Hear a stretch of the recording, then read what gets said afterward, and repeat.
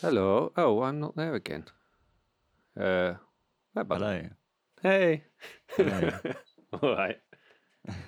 How you doing? Good, thank you. How you doing? Yeah, fine. So did it record the video last time? Yes, just- it did. Amazing. That's why it took a million years to Yes. compress and what's it? It's kind of cool, actually. It dumps it all into a folder and then gives you audio and then audio and video, but it's two separate renders, which is kind of cool. What is that? The Zoom? The only issue is that it's not a screen capture of three screens. It's whoever's activating the speaker Yeah. window at the time. Okay. So if like someone goes like that half the time talking, Yeah. it flicks to them. So, We haven't we talked about the drug policy in this podcast? Yeah, no snorting whilst on the podcast, it's a drug-free podcast. allegedly. Huge amounts of caffeine will be consumed Yeah. currently by me right now. What have you been up to, Dan? No, I don't take caffeine. What have I been up to? A few things: writing, reading. I got an interesting call for a project.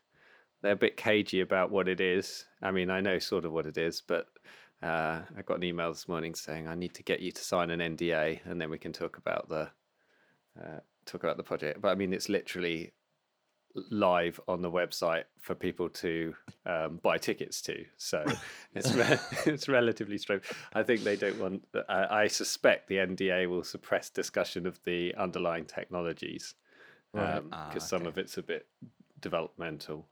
But So not the actual performance, but the no. So the infrastructure. performance is at the end.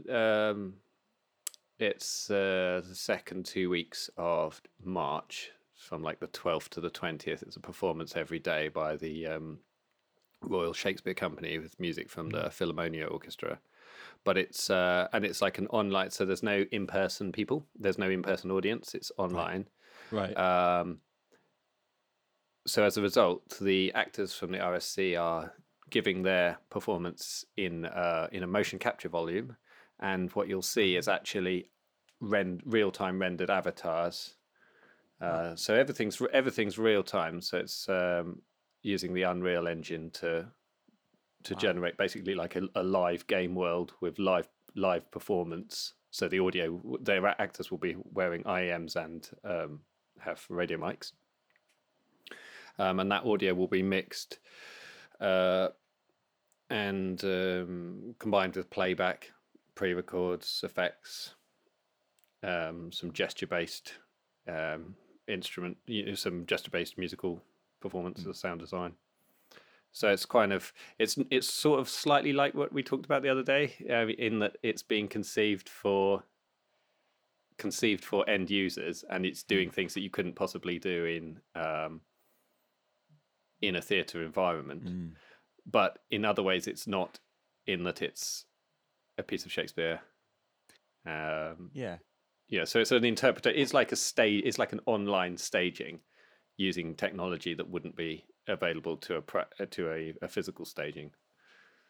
So they're going to be all dressed up in green leotards with the data points all over them. With the tracking points on them. Yes, yeah. It's so for motion capture, it's usually grey leotards, but the gimp suit, as we call it. But the green is Get for, the gimp. Get the gimp.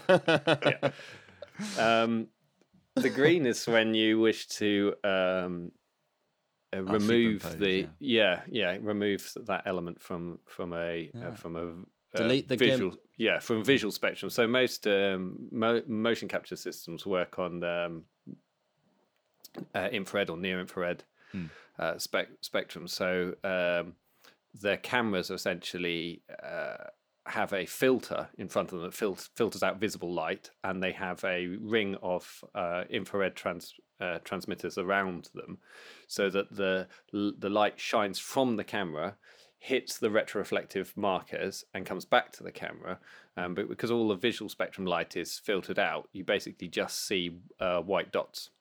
which is all you need for the motion capture, I guess. Yeah. Yeah, so when you have enough of them from enough different camera positions, you can triangulate the 3D position of the of the dots. I might have to attend this. This is amazing. Yeah, I don't know. Let's see if I can find it on the internet. It's called Dream. Because it's the real time element that I'm interested in. Because that's Yeah. a huge amount of computing power. It's to a lot of render it hassle. Yeah, in exactly. real because there was that Oh, it's the it's the first thing. If you go to rsc.org.uk, it's like it's the fun. It says 23 days, 5 hours, 51 minutes, and 11 seconds. I mean, it's like designed to stress me, really. Isn't it? this is the deadline. Because there was the Netflix World War II war series that came out late last year. That was the same premise. It was just the actors' faces. Everything else was motion capture and like superimposed into almost like a cartoony Oh, that's cool. graphic novel painted picture. Yeah, so like a style. non photoreal rendering. Yeah, and So, yeah, but that was obviously not real time. That's huge processing and all the detail into it, and it still was. It was kind of cool, but it allowed you to do things on a much smaller budget, but still a huge. I mean the budget of real computing power. time error. The real time element is tricky for the reasons you're just suggesting of computing, but more because there are many things that frequently go wrong that aren't really issues if you have time to do post capture cleanup on the data. Yeah. But if everything's happening in real time, if the system suddenly thinks your wrist is your elbow or whatever, it can mess up things that are derived from that data, and including the visual avatar, but also any other data like the sort of panning position, for example, if you're extracting that, and that's a real difficulty. One of the things I've been doing in my research work over the last few years is looking at issues associated with using motion data in real time, and marker transposition and marker loss is like one of the major issues. Because if you imagine like you've got your hand and you're saying, okay, so the distance between two of my fingers controls a particular audio processing parameter, like a filter, for example. And then you lose the position of one of your fingers. What do you then do? Do you hold where you previously were when the marker comes back? How do you reconnect that to the audio? It's a bit like using It would be like using an automation control surface where like the faders would just randomly disappear from time to time and then pop back in a different position. And you'd have to know, oh, right, oh, yeah, that one's gone over there now. Yeah, please don't boost to 100. Yeah, exactly. So there has to be a lot of safeguards against exactly that kind of thing, boost to 100 or putting excessive feedback into delays and stuff like that, that 'Cause I guess you like then can't get out of. with the performance, you don't want like an actor's head to just extend 10 foot in the air, then back down, or their arm go out, and then suddenly their fingers are 20 feet long. Yeah, exactly. So you try and use constraints to say like a human could never do these kind of things. So never accept tracking data that falls outside these bounds. For example, with the hands, you can say, well, a finger is allowed a certain amount of flexion. That's like when you curl your hands conventionally, but extension and then hyperextension is where you curl your hands back. Now, most people can't hyperextend beyond a couple of degrees, 10, 15 degrees maybe. So if you say like suddenly a finger would be hyperextended 90 degrees, you say, right, okay, that's unlikely. Synthesize a plausible position of the finger from the previous fingers.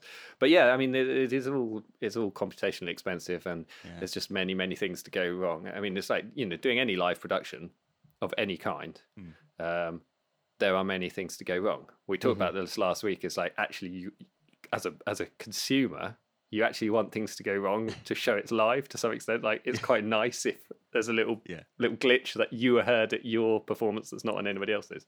But as the performer, you're like, I really hope it all works. Yeah. I mean, are they going to be in an environment that's so? For anyone who's listening, the Netflix thing was called the Liberator, was the TV show. I remember seeing a article saying that the actors were in like a very basic environment on a soundstage. It's like when they jump into a trench, they do jump into a U-shaped hole on the floor. Yeah. Obviously with data points over it as well and marker points. So are the actors just going to be in a space that is background made, or will there be a physical environment that they Yeah, so an actor can lean against something or pick up something? I suspect not. I mean, this possibly is the specifics that have to be NDA'd, but my experience of using motion capture systems is that you want to try and have as few things in the capture volume as you possibly can, because they're just things for markers to get hidden behind, to occlude behind. So if you had like a wall to lean against, you can't have, if you lean your left shoulder against a wall, you lose that you can't point, see yeah. all the markers down the left side, and so if you wanted to simulate that, you'd try and have the barest minimum of stuff in, like an outline frame, for example. Yes. And that frame would have to be in a matte black finish, so it produced no reflections. So there are a lot of kind of faffs. The one thing that is good about the fact that only the markers are shown in the system, if you think carefully about it and you plan carefully, people without any tracking points can enter the volume invisibly. That's clever. So, for example, if you wanted to do puppeteering, for example, the puppets would have the markers on it, but the puppeteers would not.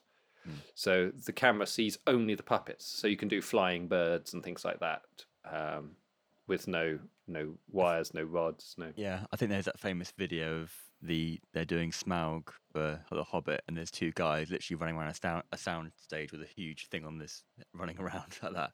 And obviously they don't appear in the film. I think it would have made The Hobbit more enjoyable if there were two technicians running around underneath with a big stick. But well, that's Andy Serkis's operation, and he's really from the performance side. Only he now has a company that works on a lot of the technology behind this. But from the performance side, as an actor, using motion capture or gesture capture or facial emotional capture, he is kind of I can't think of a suitable, but he's like the gold standard. The guy. It's a fur-lined Rolls Royce, ocean-going, copper-bottomed. Yeah. That it's a good. He is the guy for that. Yeah, and I think the work he's done, regardless of whether you enjoy the films, technically and artistically, it's pushed boundaries. Oh, absolutely. In an extraordinary way. Kind of like it's the ILM of the 70s, isn't it? And pushing everything forward, Star Wars. And exactly. Actually, that's interesting. You say that the one of the things that's been in the news recently about this lady who's been ejected from the Star Wars. I can't think what it is. Oh, the Mandalorian. So that's less interesting than the fact that they're using hybrid production on that series. So it's kind of like halfway between the two things that we're talking about. The actor is on a stage and they have real props and things around them, and they're dressed in a real costume. But the back of the stage is a massive wraparound screen, and the camera has the motion tracking markers on the camera. So when the camera moves, the screen produces what should be seen behind the camera from the correct perspective of the camera. In real time at the time of acting, so it's not like then something that you composite in afterwards.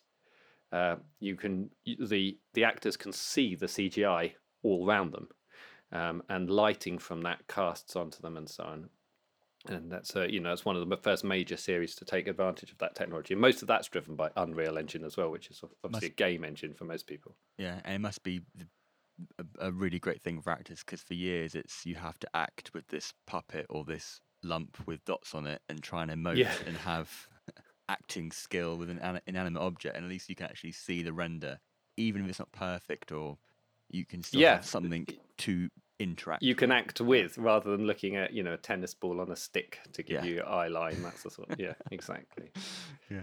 Well, this was a very interesting discussion about audio matters. What? Oh my God, it happens. Well, do you know what? Okay, audio question. Do you find in these sort of productions that where the central point of the production is so not the audio bit. Like, it's not diminishing what you do, but that part of the project, if there is a project manager, your job is not as difficult, maybe in their mind, as the people that try to render this thing in real time so the production works. A guy who's going around sticking mics on people, it's like, yeah, okay, you can do that. Yeah, you've got to be able to hear it as well. Yeah. But do I you think find these that hybrid sometimes? No, I think these kind of like cutting edge hybrid productions tend to be managed by people who are fairly technically savvy, so they kind of see the whole. They see the whole thing in overview as having these technical elements that bear equal weight. I think. I think where the situation you're describing does occur is often in scheduling and timeline on films. It's very common that audio and music changes are pushed really later and later. And there's kind of, for composers particularly, there's this expectation like, oh yeah, I know we've signed off and recorded all that stuff there, but we'd just like to clip out 5 seconds from the scene, but still hit all the hit points. Yes. That's cool, isn't it? But please go and re-edit. Well, yeah, entire yeah. So re-edit or rewrite it in some cases. Rewrite it and re-record it. And the sound design and the sound mixing stuff does always get kind of pushed to the end of the frequent picture changes and picture updates. Sometimes there are good reasons for that. Sometimes you can see why it's important to kind of emphasize one thing or another. And I think there would be people from any department saying, oh, I wish they'd got the visual effects supervisor on earlier in the project, or I wish the stunt coordinator had been on earlier in the project, or this is something the makeup department should have known months ago. Like, everybody will have their own kind of about it. We all love to complain about things. It's just part of our job, isn't it? It wouldn't be fun if there wasn't anything to moan about. Yeah. So anyway, so the main issue for me with that is that it's not near where I live, to the extent that I couldn't really realistically commute there. It's in the UK, but with the COVID restrictions and the testing regime and the accommodation and everything, I'd basically be away for sort of 3 weeks, which could be interesting. It's more down to Mrs. Halford and her views on herd management of small human animals during that period, in a sort of sole command capacity. 3 weeks is a long time. 3 weeks is a long time. 3 weeks would be a long time in a time when you were allowed to go out and meet other people, and your children could go to play group and hang out with their friends. 3 weeks when you have to stay in your house is a bit special. She said, even when you go overseas, you're never usually gone for more than a week. I was like, yes, that is true. Usually in, out, And I guess it'll be a closed thing as well, so you can't just keep coming home. Yeah, I think there would be difficulties. I mean, the second 2 weeks, there's a 3 week stint. The second 2 weeks include both days of the weekend anyway. But just due to the isolation and testing, so everybody on the crew and on the everybody involved in the project at all has to be tested twice a week and stay in COVID secure accommodation on site, and wear masks, stay 2 meters apart, no more than 16 people to a room, all this kind of stuff. There was a discussion that if 2 people need to get to a console and the console is short of a mixing desk, do we have to hire mixing desks that are 96 channels wide just so that two I'm 2 meters away from you and I'm on channels 97 and I had a conversation channel distancing with Live Engineer, and they said one of their solutions was 2 digitally controlled desks that were mapped the same for the 2 engineers. Yeah, that's quite a good idea, isn't it? Yeah, but it means hiring another desk and the cards and computer needed to have that solidly working. But if you need 2 engineers, and Yeah, well, I mean, in some cases, you You might can't be have wiping two. down the desk between every single fader change. No, exactly. But no, sometimes you would have two desks running anyway for redundancy, and so it's sometimes just a case of engineering how you would actually link those two things together. And there's sometimes other reasons to do that. I can't. I shouldn't name names, but there was quite a high profile contemporary contemporary music composer, and when he attends his events, he always insists on coming and sitting at the console and touching faders and making kind of dramatic, wild, I think it would be an appropriate, changes to settings at his whim, sort of throughout the piece. So he's become a bit kind of aware of the concept of DFA, so you can't just say, "Oh yeah, we'll give him a few." Here's your mixer. Yeah, yeah, exactly. So I was on a gig once where one of my responsibilities was to be on a second console behind the primary console, and on one of the layers, I had like the inverse of his faders. So basically, anything that happened on that layer, I had to do the opposite on my layer to sort of undo the gain changes. All these things we do to protect certain people's egos who are paying our bills. Yes, exactly. Well, yes, it's quite extraordinary, isn't it? It's like, well, we want the concert to go well, and we want this guy to feel like he's involved, and this is the solution. It's and crazy, actually, on that particular event, we'd asked for something quite modest, but the hire company said, whatever it was, I can't remember what we asked for, but whatever it was out. But so they said, we'll just send you what we have. So what turned up? So there was, I think it was about eight channels that needed to be balanced, something like that, or maybe it was like 10 channels of playback and 4 channels from live from the stage, something like that. So really quite. You really wouldn't need very much. Anyway, two of them, like massive, whatever they are, like SD7s or so, enormous Digico consoles turned up, because that's what they had 2 of. We only got charged for whatever we asked for, but so it was like the most overkill thing. So you could have had channel distancing there. You could have probably had an 8-channel bay for every single fader. Have we coined that now? Channel distancing. Channel distancing, yeah. So if you use channel 1, you can't use channel 2. You have to use 1, 3, 5. Yeah, I think that's it. What's the number though? Like, what if it's social distancing is 2 meters? Oh, how many channels is channel distancing? A 96-channel console. Yeah, we could halve that. I mean, none of it's more than 2 meters, though, is it? I think you. Can a 96-channel console. Yeah, 32. I don't know. Maybe is. Well, you can get 32 channel consoles usually about 1.2, 1.6 meters. So I think if you looked at something like some of the bigger SSL-T series for like broadcast or Studer Vistas, some of the Studer Vistas are probably well over 2 meters, but not when they're in trucks. Obviously, this was a thing that. That's something I can't go into. But for various reasons, there's a current industry controversy about people using trucks,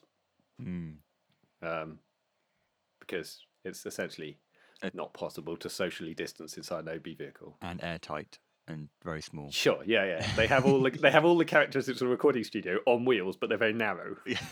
Very COVID-y. Yeah, exactly. So they're not. So not very popular amongst a large broadcast organisation at the moment. Have you ever had any luck with any of these remote consoles? You have your console and then you have an iPad or something, and you've been able to control. And have you ever done a gig where you don't feel like you need to constantly still be within running distance of the actual console in case the iPad locks? Yeah, I see where we go. Yeah, I'm always afraid of those things. Yeah, I mean, I use the I can't remember what it's called. The Yamaha. It's like the stage mix, I think they call it. The Yamaha remote thing for an iPad. all the time with like QL and CL series consoles, and they're very useful for things like setting monitor gains, monitor mixes from the stage. If you're mixing your own monitors and you're doing AUXs, you can just flip an iPad to AUXs, go up on the stage and stand next to the person, stand 2 meters from the person now, and make your monitor changes. And they're also good for assessing how things sound around a large auditorium. So often the console is placed not in a very good location, so you might want to get away from that. Like in the theaters, they tend to be underneath the balconies, so you want to like get forward of that to hear what's going on. So it's useful for that. Have I mixed and felt comfortable? I have done an event on an iPad with the console in a separate room. Did I feel comfortable? Not really. Not really. I mean, nothing went wrong, but I didn't like the experience. I had the feeling that something might go wrong. It's like if your laptop crashes just before a recording session, and you can't figure out why. The whole time, you're constantly thinking it might do it again because I couldn't figure out why it did it. Yeah, sure. So it's like that you had that same sort of feeling. This is working now, but if it doesn't work, or if I tap the wrong thing, or if it goes to sleep and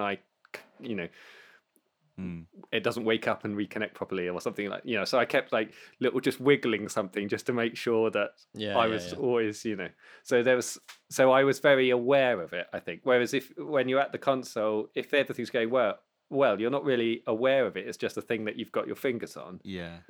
I mean, I do that with my phone. Like if I'm expecting a call, like I have to keep my phone awake.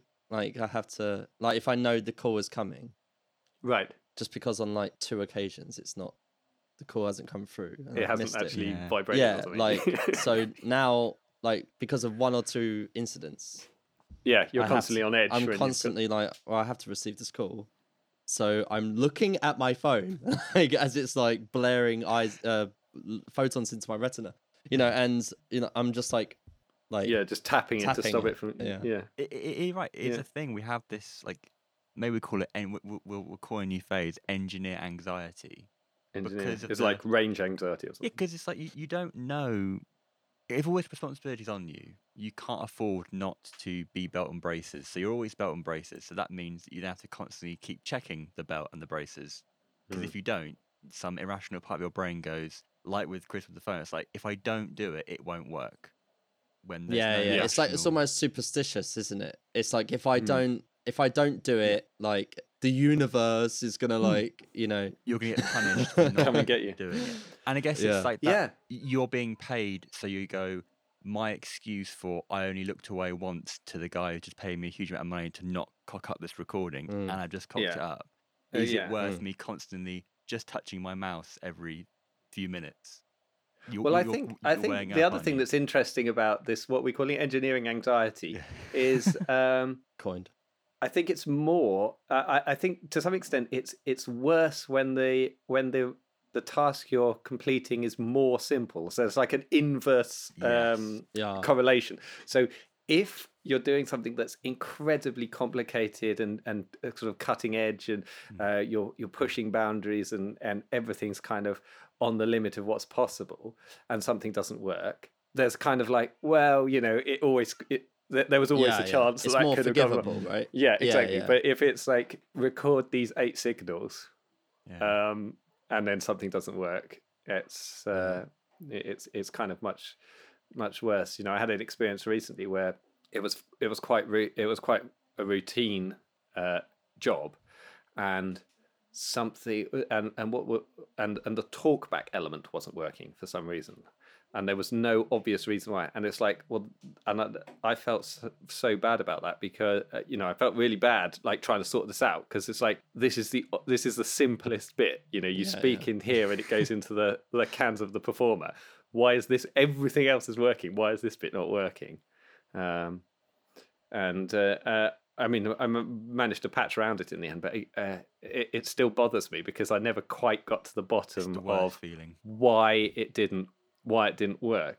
And I mean, I have some suspicions. Do either of you use Pro Tools, by the way, No. like on the regular? Just Just about. occasionally. I'm still on Pro Tools 11, and I use it for recording this podcast.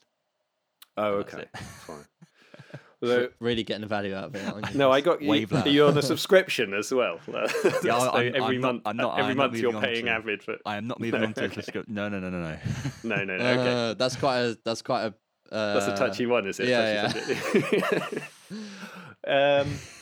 Anyway, I am on a subscription, but I do hate Pro. I mean, Other doors are available. yeah, other doors are available. Other doors are very available. Yeah, other ones are very much more preferable to me. But no, I discovered so Pro Tools. If you're using Pro Tools native, so without any of their The hardware card. their hardware, there's a it says in their documentation, it says there's a limit to 32 channels concurrently, and it seems to be, I mean, I assumed from what I read from the official documentation that meant that you could only put 32 tracks into record. Say, like on a multi-track session, you could go 31 channels, 32 channels, you couldn't put 33 into record.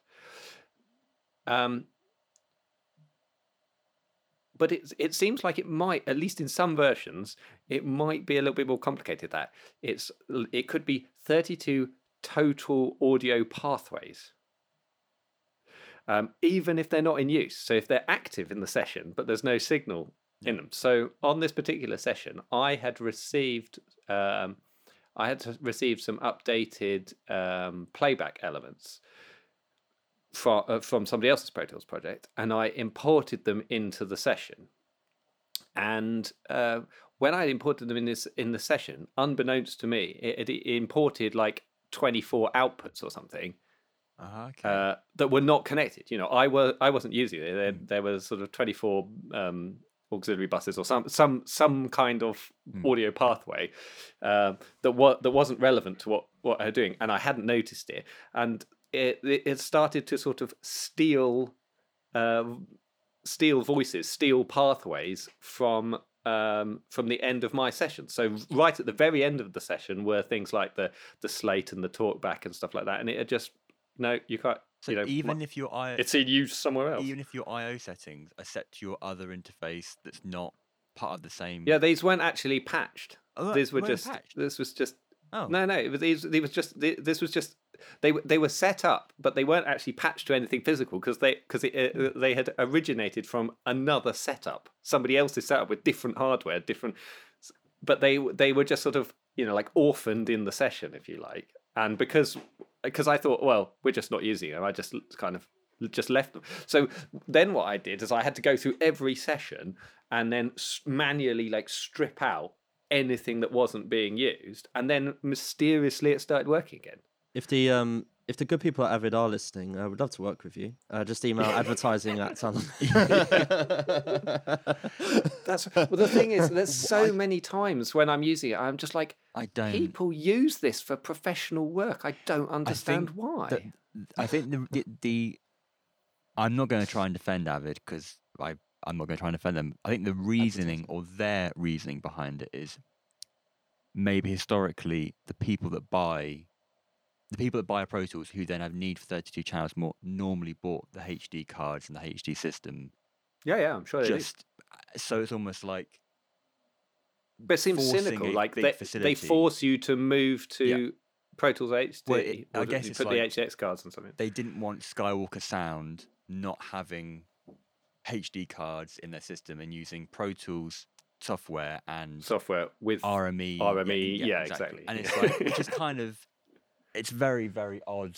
I've never understood why the need, because only other engineers look at a photo of a studio and go, oh, I can see HD racks there. Like, no one else cares. Like, no artist ever walked into the studio and gone, whoa, you got those converters.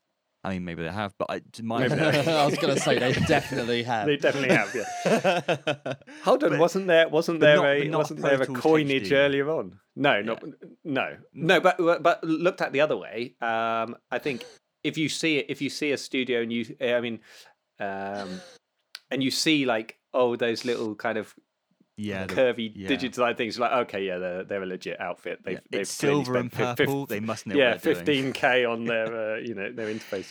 But But hold on, didn't we have yeah. Converter Envy or something? Wasn't there? Converter Converter shame. Shame. Converter Converter Shame. Shame. See, yeah, I was Yeah. going to say they were in series 1, episode something. There was an argument about Converter Shame. We should So, set yeah. up a hotline for people suffering a converter shame. I Absolutely. think. Oh, okay. Like don't suffer alone. Yeah, you yeah, know, yeah. It just forwards operators you. are standing by to take your call. It just forwards you straight to Focusrite and like Yeah, yeah. go and buy- Yeah, Like an go and affiliate link to Focusrite.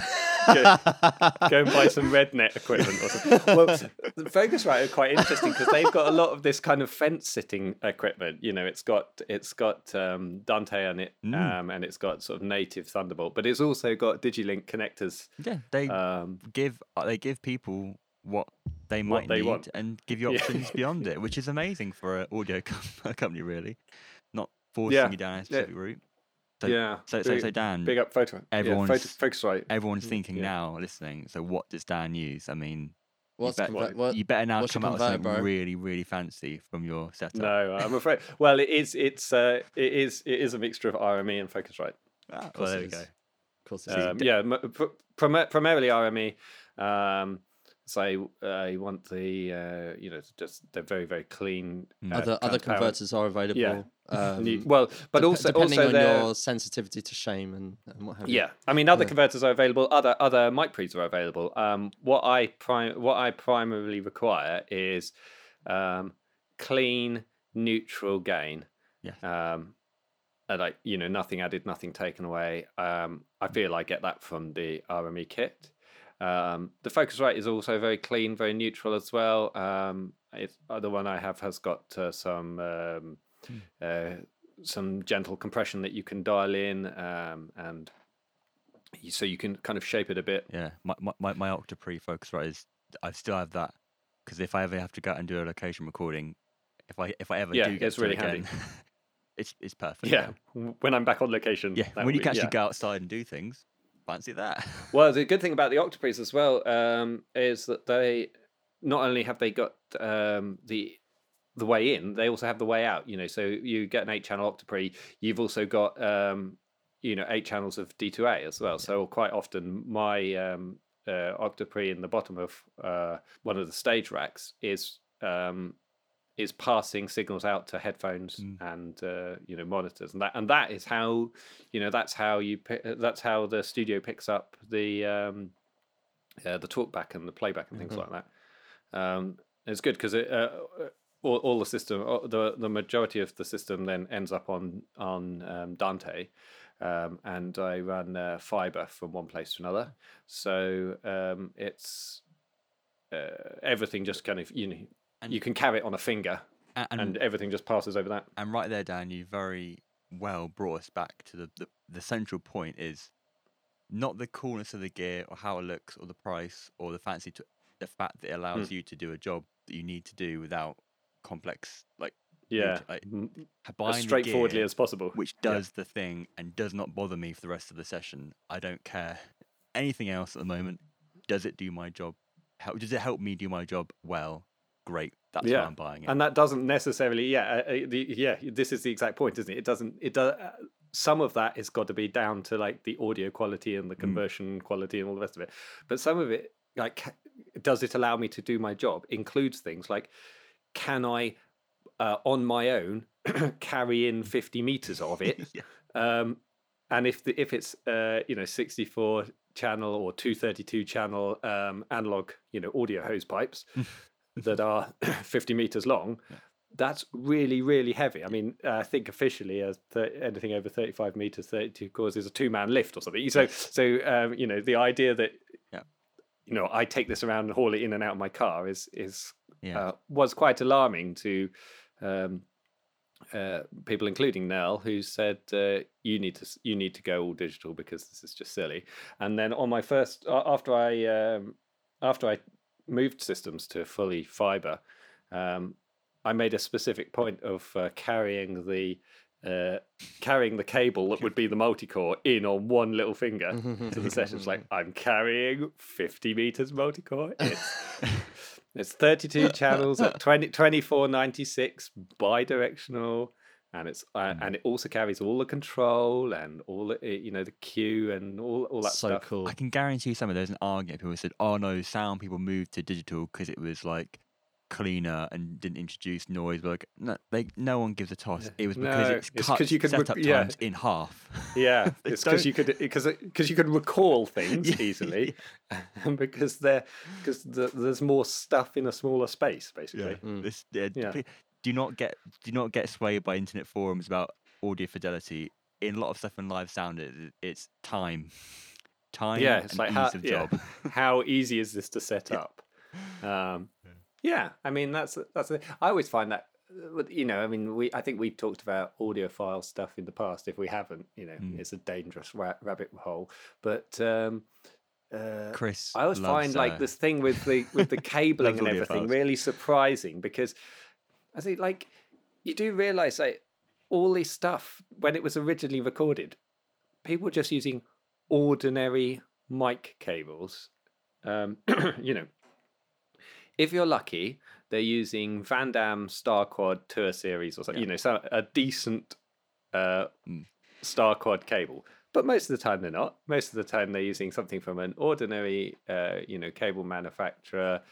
Could be Van Damme, could be Klotz, Mugabe, the other one I can't think of. But, they're just ordinary things. People buy them in 100-meter reels off the shelf, solder on a couple of Neutrix FX series, connectors, and away you go. There's nothing really particularly special, or what's good about them is that they have a hard wearing jacket, and the Neutrix connectors basically don't break. Yes, that's it. But that's it. And if they do,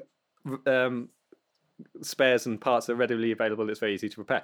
That's a in almost all situations. Those are the considerations. Mm-hmm. You can buy the Neutrix connectors with gold-plated pins. You can buy them with I never get this word right. Let's just take a run up at it. You can buy them embedded or indeed encrusted in Swarovski crystals. That is a SKU from Neutrix. Really? Yeah. Please tell me you're pulling our legs. No. Yeah. Somebody's got the internet in front of them. You go for it. So you can get that. Be severely depressed. You can use pure silver solder. You can buy silver cables. You can there's all kinds of stuff. Chris, I'm gonna need. No one does that though. No one does that. They go to Canford. They go to Studio Spares. They just they go to VDC. They order up.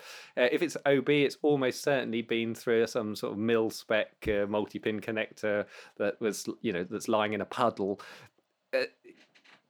None of these things pass the audiophile test. I mean, and certainly we're not using shielded optical screened optical cables and unidirectional cables. The electricity only flows one way, or sort of nonsense like this. Chris, none of that. Chris, I'm going to Have need you you just to raise a there we purchase go. order for that. I think you missed that, Carvalho. It is. I think you need to hold that up again. Crystallized. There we And go. it's hang on. They've done like a full-on Apple-esque way of saying with crystallized Superlatives. TM. So the word crystallized has been trademarked. Oh, is it? I didn't know that. Oh my god. Swarovski elements and gold contacts. Oh, it's not just me who can't say that. Can you Yeah. can you raise a purchase order, please, Chris? How much are they? Are Let you the looking- host with the lisp go for that again. Swarovski. It is basically, yeah. I see that there's a shop in town of it, and every time I go past it, I feel Just like inadequate that I can't say it. It's like I don't know. Just I that don't bit. really How understand. do you say your shop name again? Thank you, Yeah. thank you. Yeah, I'd like to buy something from that shop. Oh, But hang on, it yeah. is How much are they? branded. Are they? Sorry, it is What's the percentage, branded mate? with the unique hologram. Guarantees genuine and authentic Neutrix product. I mean, Okay, I There am you go. struggling to find a price at the moment, which always that is disappointing. Of course. sort of makes me think. You probably have to It's get a quote. if you have to ask, Yeah. you can't afford it. I wonder how. Anyway, it I've never compares to- seen them deployed. Strangely enough. Yeah, because I'm sure like anybody who's got one must be insane, so they can't be. They probably don't get any work. Like, I'm sorry, but like, Anybody who owns this is insane, so it disqualifies them from any professional well, it's role. like no You one would probably have to hire be a them. rapper to buy them. No, but the thing, yeah, exactly. Yeah. This is the thing. So Neutrik, I mean, obviously anybody listening to this must be aware of Neutrik, but they are an entirely reputable company of That's of why I the thought you were highest joking. esteem. Like- No, so they didn't. They've either done this because like for sort of grade A trolling, or there is a genuine market for encrusted 3-pin XLR connectors. It was probably the former, and now it's the latter. They're like, Oh, they whoops. created their own market. Yeah. There wasn't a market, and now, Well, yeah, there is I don't know. under the features and benefits. Oh yeah, Okay. So is it this says, over a standard? It sort of says so. It's tells you what XLR is, obviously, and then Cool. goes Useful. fancy, noble, valuable, Noble. attractive package hyphen Mhm. an eye catcher. That is Oh, God. so. Noble. I mean that is quite something. I mean, I've never I seen. do like my connections to be quite noble. I'm not. I am not joking. I don't. No, I believe you entirely. But it's It's just backwards, but yeah. noble. It's just I don't The understand. attractive package. That's funny. Just like I'm a live sound engineer and I'm upgrading my rig and I'm going through Neutrik's website going, right, I need to get like 4,000 connectors. Do I go for the crystal ones or the gold ones or the platinum ones? Do I go for the ruby Yeah. encrusted ones? Yeah, you ring up Camford and go, have you got any sort of noble connections that I could have? Because I don't know. I Oh, don't. dear. Noble. Anyway, it's good. It is good. I mean, I like the fact that it exists, but I am also a bit confused about it. Okay, but Chris has said time and time on the last series of the podcast that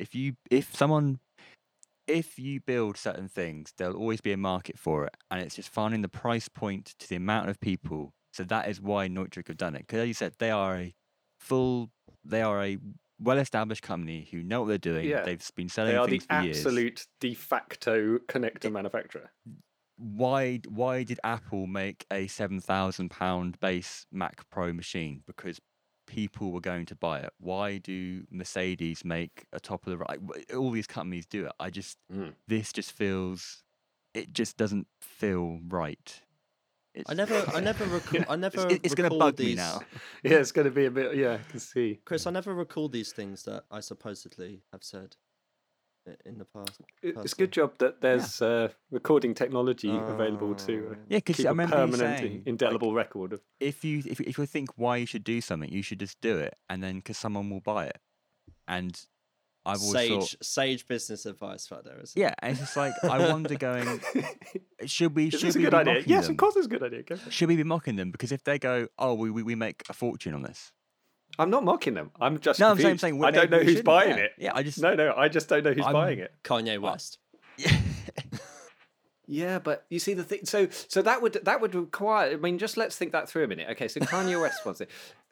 That would require him to be in a position, which I imagine he probably is, to be able to stipulate the connectors used on the microphones at his events. So, like, one assumes that, I mean, with basically any tour, so a lot of the kit goes in, but a lot of it, particularly if it's a flyaway, a lot of it will be locally sourced. One thing that often doesn't make it from one place to another is cable trunks. They're really, really heavy to fly. I mean, if you tried to like lift a Euro trunk with a multi-core full of XLRs or something, it's basically impossible to do. And every venue will be able to, a local hire company will be able to throw out, 5-6 trunks full of cable. That's something you don't need to worry about. Bring the special toys and his beautiful microphone or whatever. So he's stipulating that his cable travels with him. I love that Dan has even tried to rationalize that, well, like the irony, on Kanye's behalf. Yeah. but the irony being that most musicians these days use wireless microphones. So Sure. Yeah, but maybe he prefers the authentic sound of Okay, I don't know, do I? I'm just, We're both staring at that and going, come I'm on. just saying random things. Seeing, Well, this is seeing what precisely happens. why you're always a pleasure on this podcast, Dan, because who would have thought we would get to crystal Crystal, what was Crystal it? nitric Oh, connection. encrusted. That's the Mm. word. Yeah, encrusted, crystal encrusted. Yeah, it's odd, isn't it? It is pretty odd. And I'm in the same vein. I'm pretty sure. I mean, I don't know about wireless, but I'm pretty sure somebody. I'm going to go with maybe Neumann do a encrusted handheld capacitor mic. A vocal condenser mic. I know Shure did their personalized Beta 58s for a while. Do they do? Kind Okay. of, you could decide what color you wanted and stuff. Okay, so maybe that. Yeah. As we all know, red reflects low frequency waves more. Yeah, yeah. So That's fact. Documented. Is it? fact, like Okay. that, yeah. Documented fact. it'll appear now on some Interesting. forum somewhere. Not Chris a Davey documented said fact. that. Please do not take audio advice from this Yeah, podcast. yeah. None of this podcast is fact. Yeah. But we should have like warning stickers or something on, Yeah. on them. Made me thought of a good question, Dan. What's the I won't say oddest. What's the most unusual request you've had from a performer at a live venue? Like along the lines of, I want this gold encrusted mic to be used, or I need to stand on my head while singing. Yeah, I mean, I don't think I've had anything particularly unusual. I don't think I've had any particularly sort of unreasonable, unusual requests. There's two things that I mean, maybe I'll think of something else in a minute. But two things have jumped into my mind. One is something quite unreasonable, not in what was asked for, but in the time frame. I'll tell you that in a minute. And I have had some pretty peculiar things that have required a little bit of lateral thinking. So that one is. It was a violinist, and they were playing a solo piece with electronic elements, and they needed to trigger a loop pedal or something. They had to put their foot on a foot pedal anyway, at a particular point, exactly right. And they, for various reasons, they tried to do this and they couldn't get this to work. With their feet. I think it was that it wasn't like the main function of the pedal. It was like a sub function, and so so with what they were playing, it was basically impossible for them to manipulate the smaller control at the same time. And they asked me between the setup and sound check and the gig whether I could come up with some solution for that. So that involved on-site teardown of this pedal, adding in an additional switch, running cable back to the front of house position, and so basically modifying this pedal so that I could operate one of its subsidiary controls remotely. They were extremely grateful that it was possible, and it was also an extremely fortunate, because for some reason I had my my soldering toolkit. I mean, I usually have a little gas-powered soldering iron that's always in my toolbox, but for some reason I had my soldering set, an electric soldering iron, soldering stand, all that kind of stuff. So I must have been going from one thing to another. This was years ago. This was 2004, something like that. So it was around the time that I was doing a lot of silly things like traveling, taking on too much work and traveling from gig to gig in a stripped out Skoda, which had it had no interior trim. Everything had been stripped out except for the driver's seat, and then the passenger seat area had been laid flat, and I had like a bed in the passenger seat. So it was a Skoda Felicia, so it's the same body as a Golf, so it's that sort of size of car. But I'd stripped out all the plastics, so it was maximised the space. There was no back seat, nothing. So I could carry quite a lot of PA and recording equipment in it. So anyway, it was in that, and for some reason in the car was all the kit I needed to do that. So that was a fairly unusual request. Could you just make a hardware mod and now. I'm better than you lying on the stage with your finger on the switch. So I'm Yeah, just exactly. Because moving I think that would be the other option: get someone to sit at the front row and just lean forward and go. Book. So, yeah, I don't know what the alternative would be. The unreasonable one. Hmm. So the task was quite simple, but the manner in which it was presented was a bit surprising. So I was working on an orchestral gig overseas. There was there had been some communication language difficulties, but basically everybody knew what was going on most of the time. Anyway, we'd got this rundown of what was happening, and there was this person performed, and then this person spoke, and so on, and then the orchestra came on, and I was dealing with the orchestra element. Anyway, so just as we were expecting the orchestra to come on, a woman in like a massive red ball gown just appears on the stage and like walks into the middle of the stage, and so myself and like a few other people in the tech area like, what's going on here? And then she gets out a flute. Right. And I was like, okay, she is about to play the flute. We don't know anything about this. And just as we're having this just what mics are sort of near where she is kind of situation. And exactly as she sort of walks onto the stage and picks up this flute, some guy taps me on the shoulder and just like hands me a mini disc, like a mini disc player.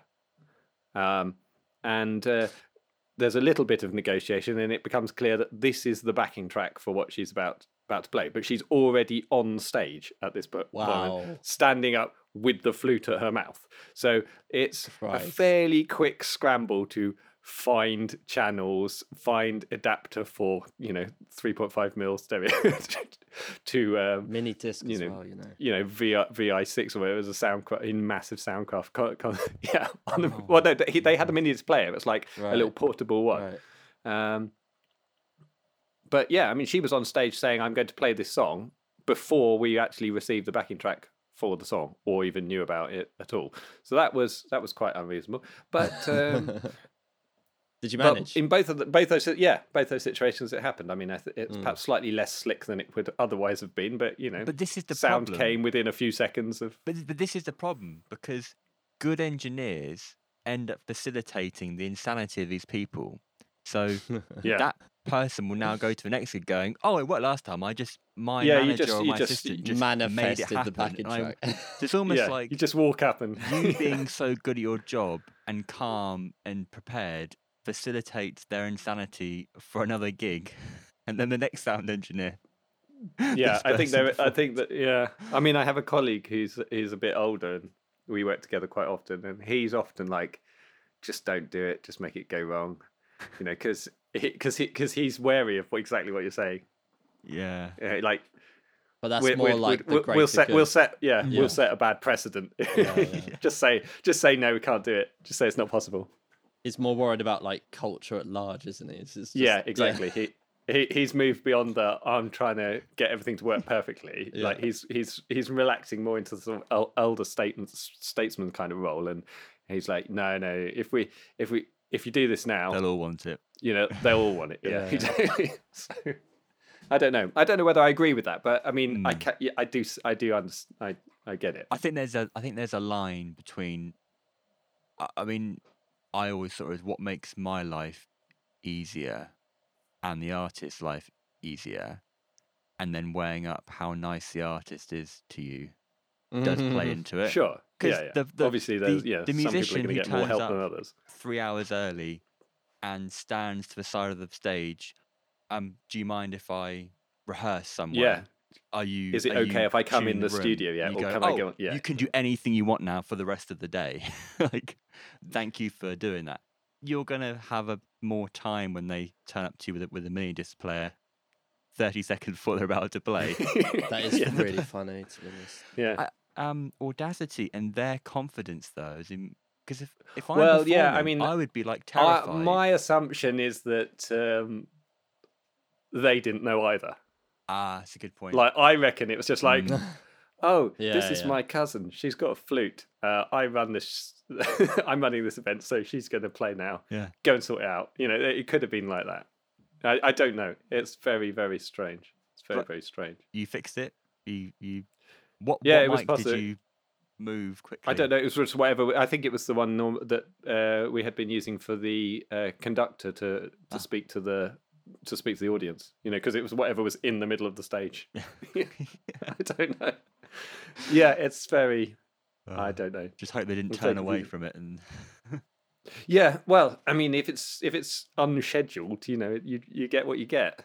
The opposite to that, something that happens like annoyingly frequently, is you get a rider sent to you from a touring act, and you look at it and think, oh, okay, so we can do most of this. This will be a bit hassle, but it's probably all right. We can hire in these bits, and they've specified, and you get everything exactly as it is in the rider. And then the artists turn up, and they're like, "Oh, we don't need 5 monitors. I think 2 will be fine." And actually, the double bass player isn't coming today, so we don't need. And you're like, okay. You realise this stuff doesn't just like materialize on the stage. You know, what? There was one part I was just like, well, why have we got all these things here? It's like, would you like to see a copy of your own rider demanding all these things here? It didn't turn up by accident. Yeah, exactly. We didn't just like, oh, I know. What we'll do is we'll just randomly put all this weird stuff on. You asked for it. It's here. You're now saying it's not. And oh, yeah, well, that only really applies in these seconds. So what? Tell us then. Or have a telephone call. Send an email saying, I'm going to send you the rider, but... you know, we don't really mind about X, Y, Z on venues lower than 300 people, or you know, whatever it is, you know. So that's the other thing. So that's like the opposite. So they send all this information, everything's over prepared, and then they turn up and they don't need anything. Yeah. Obviously, in many respects, that's far better than people turning up and needing loads of stuff you haven't got. But sometimes there isn't an appreciation of the difficulties that may have been undertaken to actually make sure that exactly what was on the list is available. These things don't just happen out of thin air. They do require Yeah, exactly. forethought. You know, sometimes you see acceptable models include on a rider, and there's like just literally a list of you know, you can use this, and that, you know, I find that quite irritating. What is useful on a rider is indicative models. You know, I need a microphone for you know, my tuba or whatever. Indicative models, this, and then you could, oh, okay, yeah, they like that sort of thing. We've got something in the cupboard that will be like that. Or very, very broad descriptions. You know, you will need at least 20 mixer channels with EQ dynamics, and we'd like a delay and a reverb available. You know, that kind of thing. So okay, so we can do that with this system. It's built into basically every digital live console. So that is quite helpful. But then if it's really, really prescriptive, and the manager is really kind of officious about it, because in fairness, the manager often doesn't really know whether that's the kit they need or not. They've just been told, make sure the venue has this ready when we arrive. So they do. And then the artists turn up and like, no, we don't need any of this nonsense. Where do you get that idea from? Only your manager. It's like, yeah, here it is written down. Yeah. Yeah, I don't know. People are weird, aren't they? I don't really understand people. We were going to talk about Apple, weren't we? So they're moving to their own. What we're going to talk? Oh, Apple Silicon. The silicon. Yeah. I've been contemplating upgrading various computers for the last 6 months, and I'm just haven't got the energy or time to really do it. Because you're on a trash can. No, I'm on a 2012 everything different grater. inside it one. So I've maxed it to its potential that it can. But it's run. it's in the cheese grater chassis. Yes, yeah. Yeah. Okay. But they've got a new cheese grater. Will that have the new stuff? Potentially. It's silicon. Well, the current one doesn't. The current one's got Xeon. Yeah. But they will Yeah. Yeah, I think they've been saying that they're going to move the whole lineup, aren't they? I think it is interesting. Because at the moment it's in laptops and it's in the Mac Mini. Mm. Does Intel have any clients now? Well, Wow. that's the thing. I mean, this is so. I mean, there's multiple. Because PC went AMD basically, didn't it? Well, the issue, yeah, I mean, the issue that Intel's having versus AMD is that they're producing x86 compatible processors. They're both producing processors that will run the same operating system and the same software, and one is cheaper and faster. Yes. Or has more cores for the same money. It's a sort of value proposition. They're not differentiating particularly. I mean, they are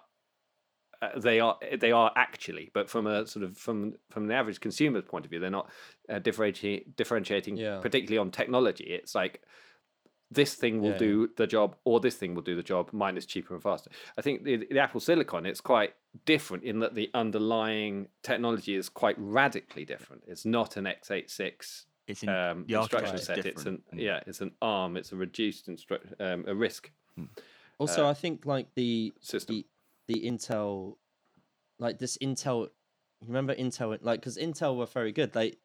They won on brand, and if your computer didn't have Intel inside, like Precisely. it wasn't a legit computer, right? It's the, But now that yeah. doesn't really exist like that, because that was a whole campaign that they did make. Like they won on Intel brand. inside, yeah. Yeah. But now that doesn't really exist. You know, it's not. They haven't even got that anymore with the consumer. Well, no, but if you go back to when that campaign began, I think that was around the sort of Pentium era, and the comparable AMD, I think it was Athlon at that time, and it's and I don't, I don't think there was. I don't remember clearly enough, but I don't think there was as stark a sort of value differential between the two. So there was a brand In terms of like objective value. Like, yeah. So then the branding became important. I think the situation now is you've got the core lineup from Intel and obviously Xeon for the workstations and the servers, and then in the AMD it's Ryzen and Threadripper or EPYC for the multi-cores and servers. The gaming market probably it's- helped push it that way as well. Yeah, but so they're offering like a different value proposition, but on the same underlying technology. And the thing that's different with Apple is it's so different. I think that's one of the things, but that's not really what worries me about it more. It's more about the it's about the degree of control that Apple's going to be able to exert over this. So in some regards, this is going to be good. But if you think about some other examples where Apple has exerted control over an entire vertical segment of a market, and then done something that you don't like particularly, it's quite difficult to move away from it if there's limited diversity. So if they control everything, they could optimize their hardware, their applications. I mean, this is already the case when you look at the performance of Final Cut Pro on Apple Silicon versus its competitors. Yes. Final Cut Pro can leverage that integration to a degree that a third party can't, or at least can't at the moment. So that's going to push. Potentially, I mean, my concern is that this could push people towards a narrower and narrower number of options for doing. That's doing Apple's work on. model, though, isn't it? Yeah. Really? Yeah, but is that not a concern to you? Like Apple's model? It's not until it is, right? I mean, like it's Sure. Yeah. Okay. yeah, But this is like the thin end of the wedge of that. yeah. I think with Apple, Chris is right. It's this thing of is it a problem until it's a problem? I know that's a very sort of confrontational view to take on it, but if it provides something really amazing that allows me to do my job, I'm probably not going to complain. But then in 10 years' time, I'll be the one moaning that I can't run this software because it's not an Apple-made software. Yeah, I or mean, this protocol or this but- AIP or something. but it's API. not completely without problem at the moment. I mean, not everything works with the latest operating systems. Not everything works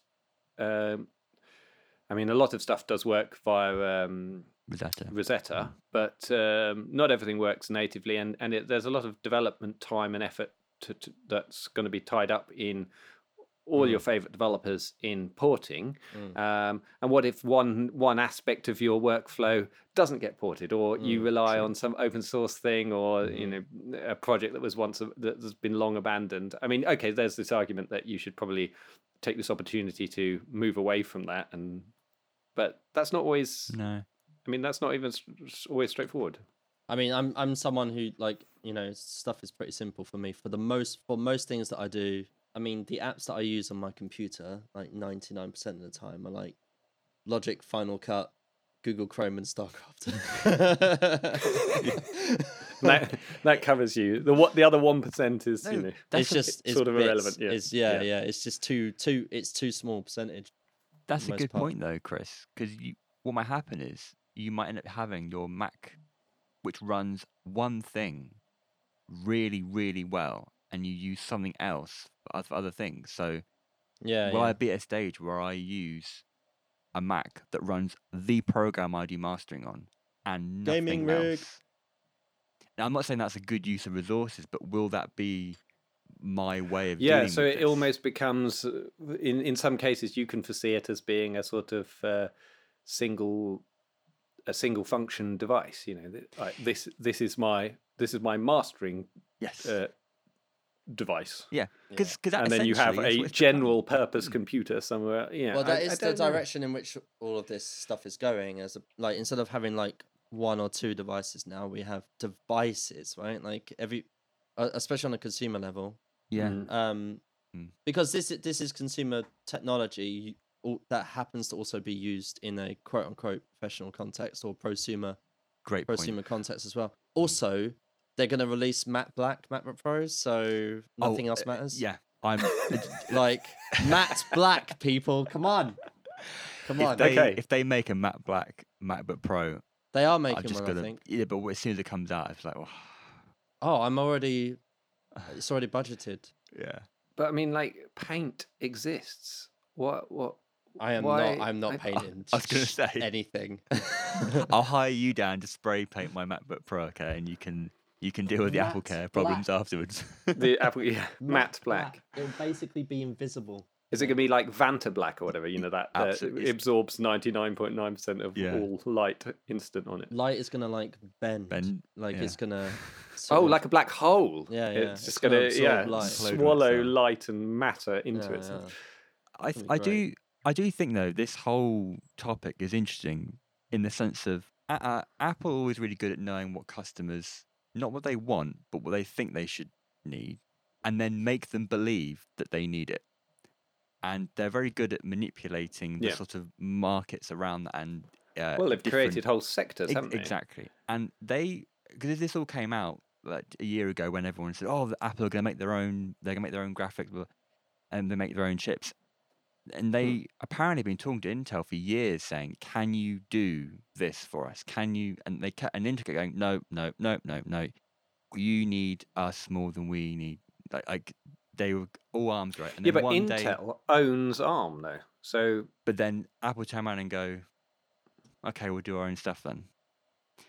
Yeah, but my understanding is that, I mean, certainly when the chips, the A series of chips that were in iPhones and iPads and so on, were or at least maybe are kind of licensed IP from ARM. Yeah. So the actual cores are ARM cores, and but I think they wanted ARM, a top down. For anybody interested, is that you originally stood for Acorn Risk Machine, and it was developed in Cambridge. The company was headquartered in Histon, and it was a company called Acorn. Yep. And they produced the BBC Micro and then the Archimedes series with of computers. Chris Curry, isn't it?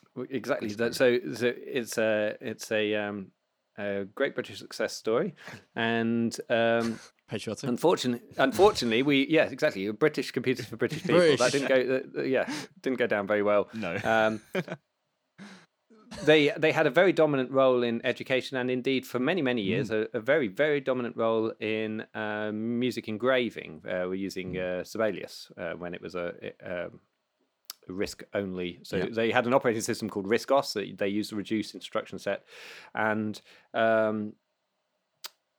they were able to do things. So I can't think the exact year, but I mean some significant period of time ago, I had a 600 megahertz clock speed ARM RISC computer at the time when Pentiums were 133 something like that, 133 megahertz.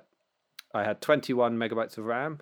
A typical PC would come with like 4 or maybe 8 if you'd splashed out, and still the Intel and Windows machine would be regarded as like a serious machine, and the Acorn one was, well, that's just for schools. It's like, well, this is ridiculous. It makes it's so much faster and more powerful than the equivalent. I can't understand why everybody isn't using it for everything. Exactly. And somehow, that market took off. Anyway, the IP from ARM then was spun out into a separate company, Advanced RISC Machines, so separate from Acorn, and then that was acquired by Intel sometime, possibly in the early 2000s or maybe late 90s. I can't remember exactly when that was. I do remember quite a few people got quite rich very quickly when that happened because of the sudden increase in the value of the shareholdings that they had in ARM. So that was good for a few people around Cambridge. But then those same chips found a new lease of life. Because the other thing about that 600 megahertz chip that I had inside a machine, it was probably 12 by 12 millimeters, something like that, and 1 or 2 mil thick. Had no heatsink on it. It just looked like any other little black integrated circuit package on the motherboard. In fact, on a daughter board on in this particular case. Whereas the Intel chip, it's like this huge thing with fans on it and all kinds of, almost all the energy you put into it is converted into heat. And so the ARM chip's got a completely new lease of life in portable devices, smartphones, iPads, tablet. Now everybody's phone and it's got some sort of variation of a RISC chip inside, and ARM is still leading the way in that. Now so with the IP license to Apple, Intel will still make money. It's not inconceivable that they could develop their entirely unique architecture. I think that's where they'll go. I don't know.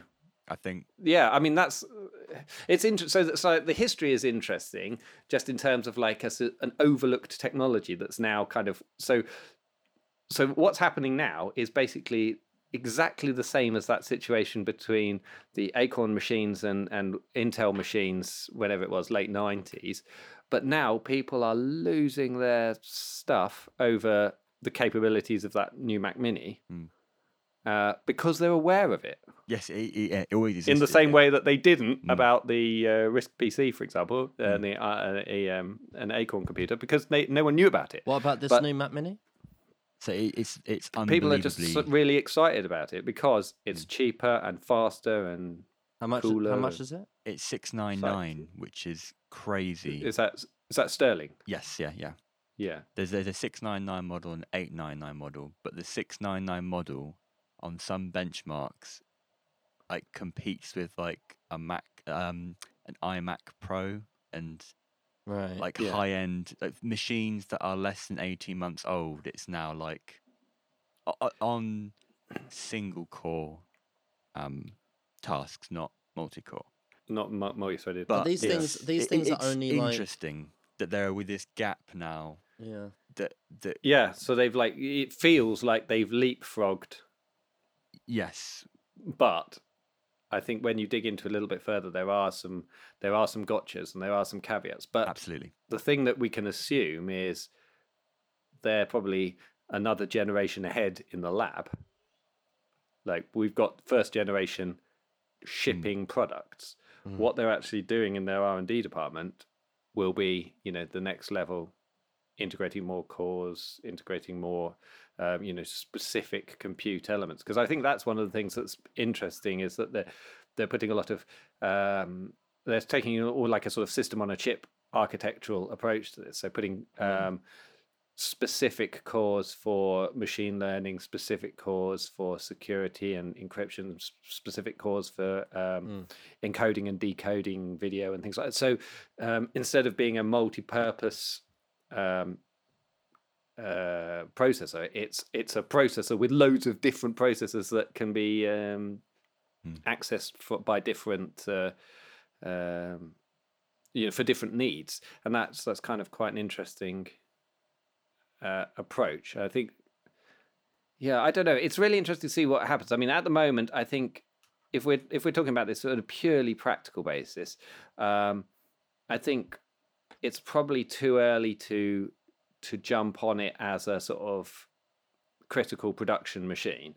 There's too many unknown things, and that's because that's only based on the same kind of concept that a lot of people tend to keep their computers 1 or 2 operating system versions behind, just because once you find a stable working setup, you don't want to mess with it mid project or anything like that. But and this system is not it's not proven, it's not validated for certain things. I don't think DigiDesign has validated it as a Pro Tools platform, but despite that, some people are already using it and having good results with it, for example.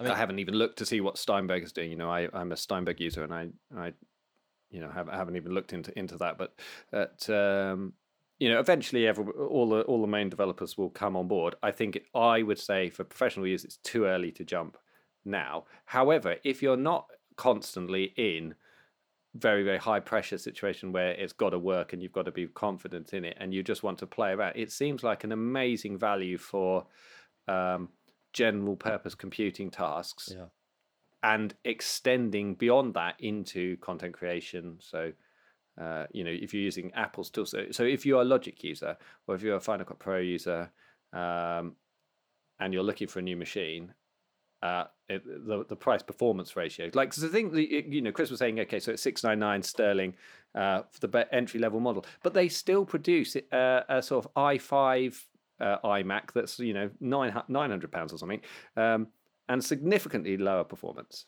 Well, they're just what they're very good is like just cannibalizing themselves, but in a way that's good for them, because that will, that will go once that stock, because it's runs like out. It's like, cannibalize yourself before someone else does, right? But and there'll be someone who runs a server who wants an i5 because they're great servers.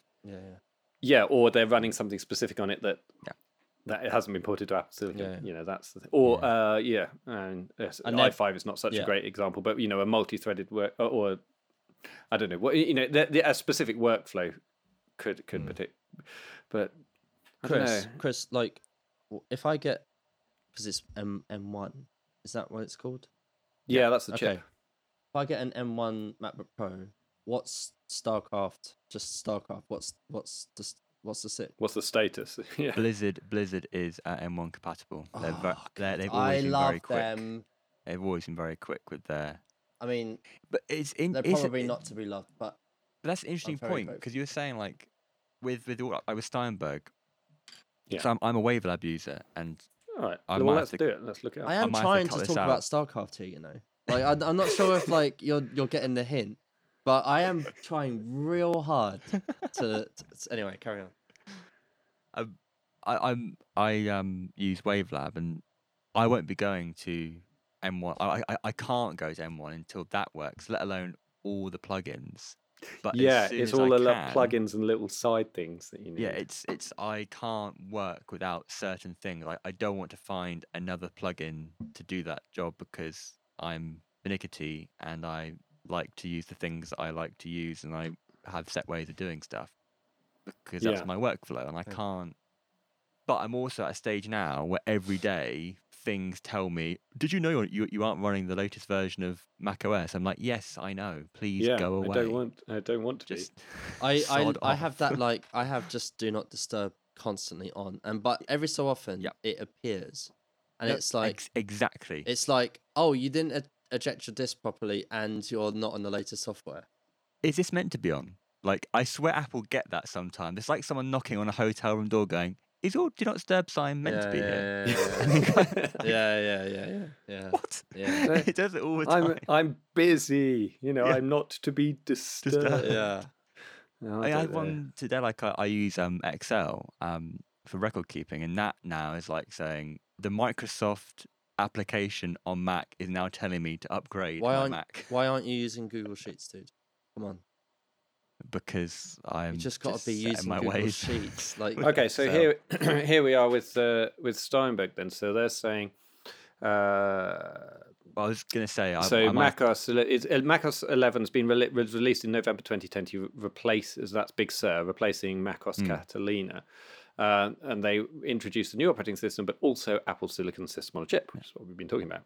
Whilst many of our products are compatible with Mac OS Big Sur on Intel-based systems, please note, in bold, we cannot recommend using Apple Silicon-based systems for the time being until we've completed our tests or released updates to make our software and hardware compatible. Steinberg. Please this is Steinberg. Please make sure that other software you intend to use, for example, plugins, need to also be officially compatible with macOS Big Sur as well! !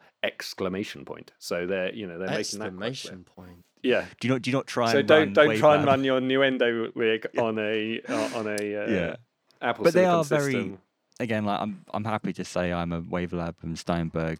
I think they're a great company, and they are very good at doing this stuff. But they won't do it outside of their own time, and nor should they. They need to stand by a huge. Well, they have product their line. own. Yeah, exactly. They have their and own make sure it very large works. product line and a lot of the. Yeah, I mean, I actually have an outstanding support request with Steinberg, which has been, poodling along for ages, and it's like one tiny little niggle in a particular function in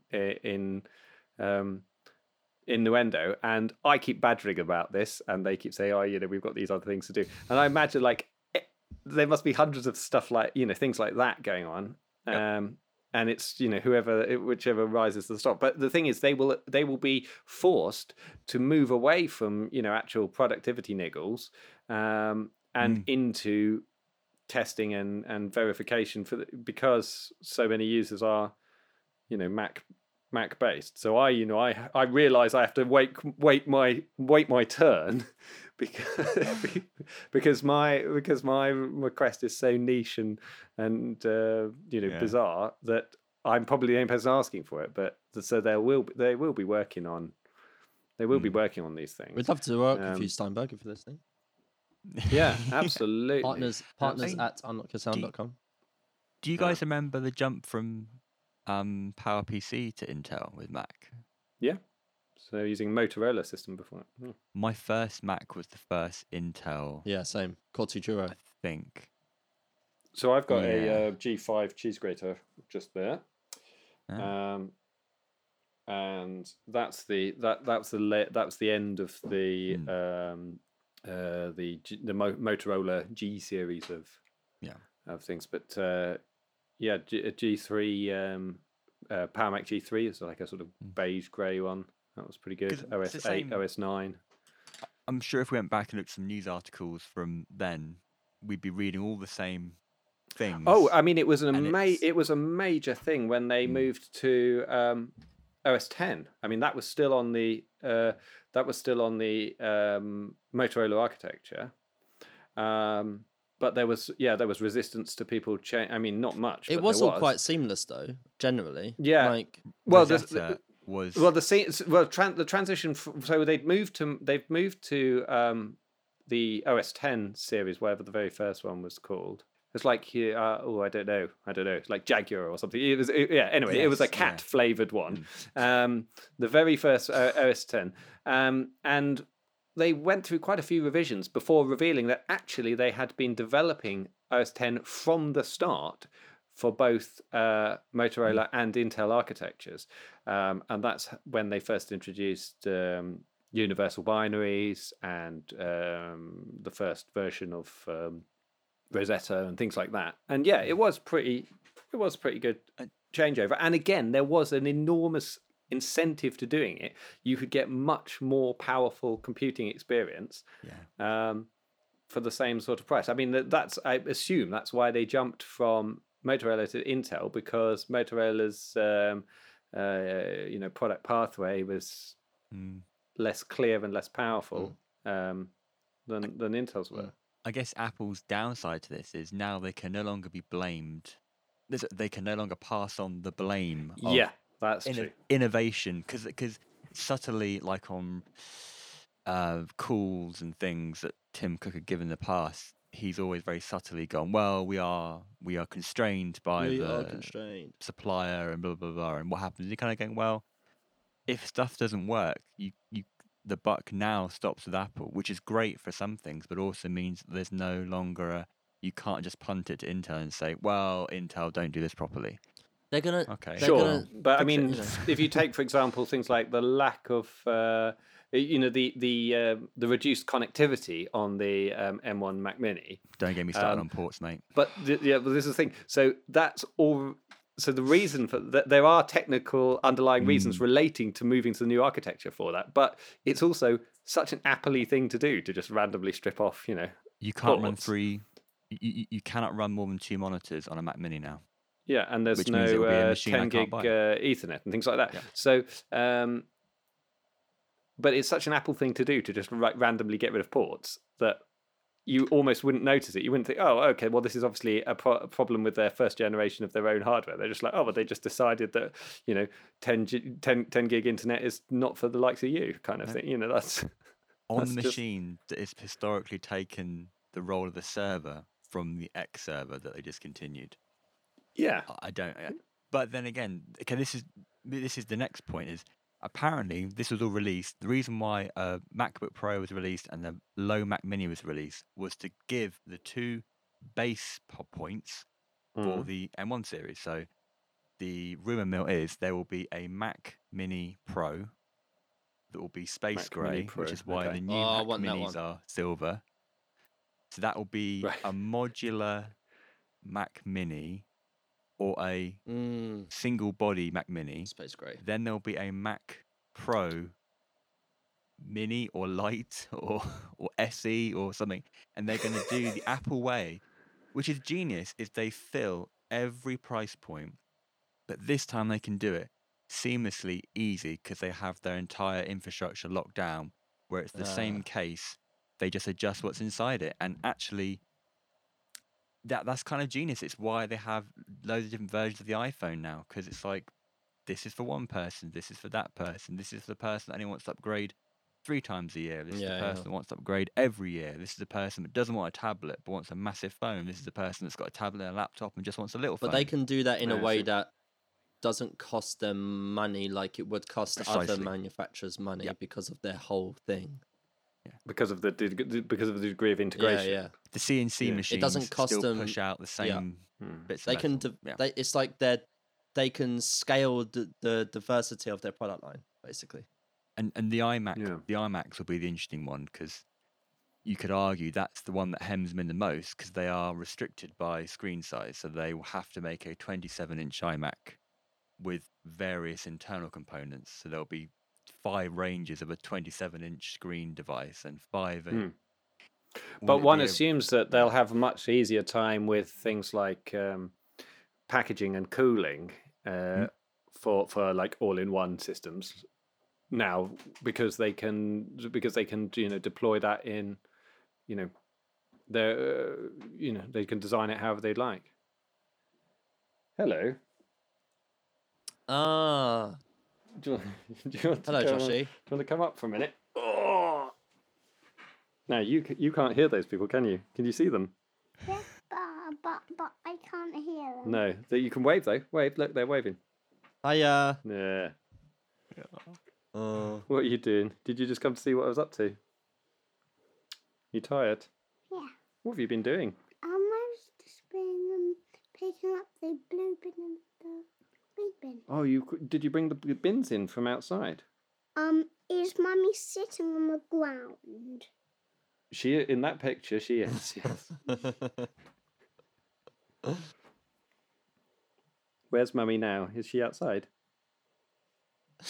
You know, Josh, both of those men are called Chris. That's a bit funny, isn't it? They both have the same name. Can be a bit confusing. I think I can hear Mummy calling you. I think she's going to come in a minute and say, "Are you disturbing?" Two peas in a pod, huh, Chris? Don't adjust the microphone. Thank you. Joshua, would you like to be on the podcast? Why don't you say, "Welcome to Unlock Your Sound"? Can you say that? But say it to this microphone. Say, "Welcome to Unlock Your Sound podcast." That won't work. Well, at the moment it does. When it's not being attacked by a... You can speak into it. What are you going to say? Say, "Welcome to Unlock Your Sound." Well, welcome to Unlock Your Sound. Amazing. Perfect. That's now it. That's Amazing. now the one. That's it. They'll now use that for the announcement at the beginning. And say, "Thank you for listening." Thank you for listening. Good boy. Amazing. Right, now we're going to go and say, "Alex, I was just on a podcast." I literally have no idea what we were talking about. I'll come and see you in a second, my sweet. There you go. So you got some quality content. That might just be the cutest thing that's ever happened on a podcast. His mic technique probably needs a little bit of working on, but we'll Have see. you brilliant. assigned the iBox yet? Yeah. Have you had that Have I? Assigned DI box. Yeah. preference? I think he's a. I think he's a Samsung stereo. Okay. Yeah. Very, very dependable. Still not box. advocating Yeah. the Choice. assignment of the iBox at birth. Yeah, not at birth. Not bad, no. No. It's he gets to choose his DI box himself, but that's That's a the one he radical does seem to. That's the one he gravitates towards. That's why. I mean, the thing is, it's just like the assignment of all kinds of things.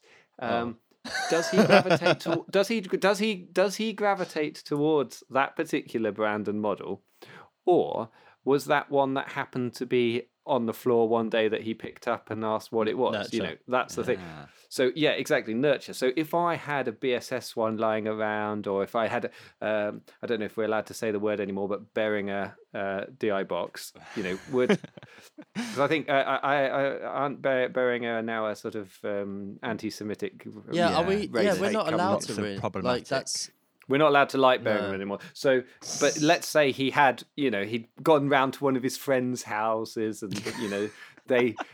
they'd had some inappropriate equipment available, and But he, Daddy, all my friends have all my friends had ones. Behringer. Yeah, exactly. Would that be what, or would he be rebelling? whoa. I'm gonna rebel, and I'm gonna go. I've forgotten the god I was looking at. No. There's a or he really might good. Who's the people who make those folded metal ones that are really, really strong? You can literally drive trucks over them. Do you know what I mean? They make reamping boxes and all kinds of stuff. Radial.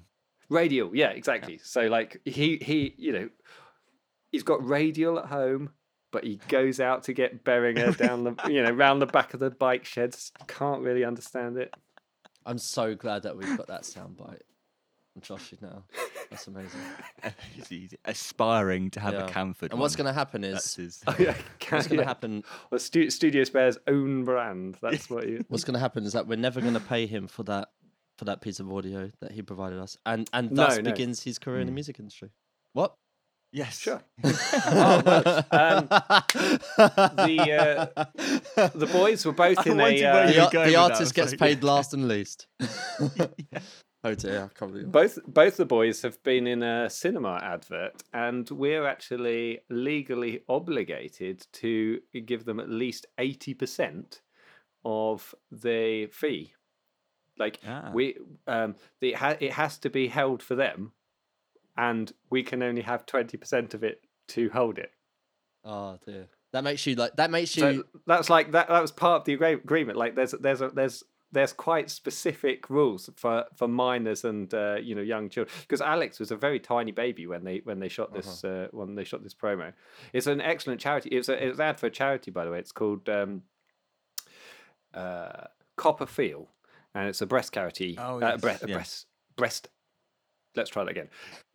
A breast cancer charity. There we are. So they're in a cinema ad for that as was it stressed mother with unruly children. We're like, yeah, we Oh, I remember We- that. no we action can- required. we can find exactly we can find Oh, I remember you telling me about that. we can find the perfect yeah. Oh. Brilliant. Exactly. It was like, could you be kind of multiracial, have some children, and breastfeed on camera? If so, call this number. That sort of thing. Because that's the most important thing. But the second most important thing is that the boys have to be able to run along and fly a kite or a glider, and then cry and tug at mummy and cause a fuss on command. Which is no problem at all. Oh, absolutely. Just Yeah, I mean the most exciting thing was they took so long getting ready to roll on the first take of family sits on bench eating orange segments or whatever it was, that Josh declared, "I need a wee," and then immediately did a wee. Excellent. So Produce urine. he's a method actor. yeah, exactly. He's a But method actor. He likes yeah. to inhabit the role. When he's Yeah. pretending to piss himself, he's pissing himself. It's like I need Yeah. exactly. So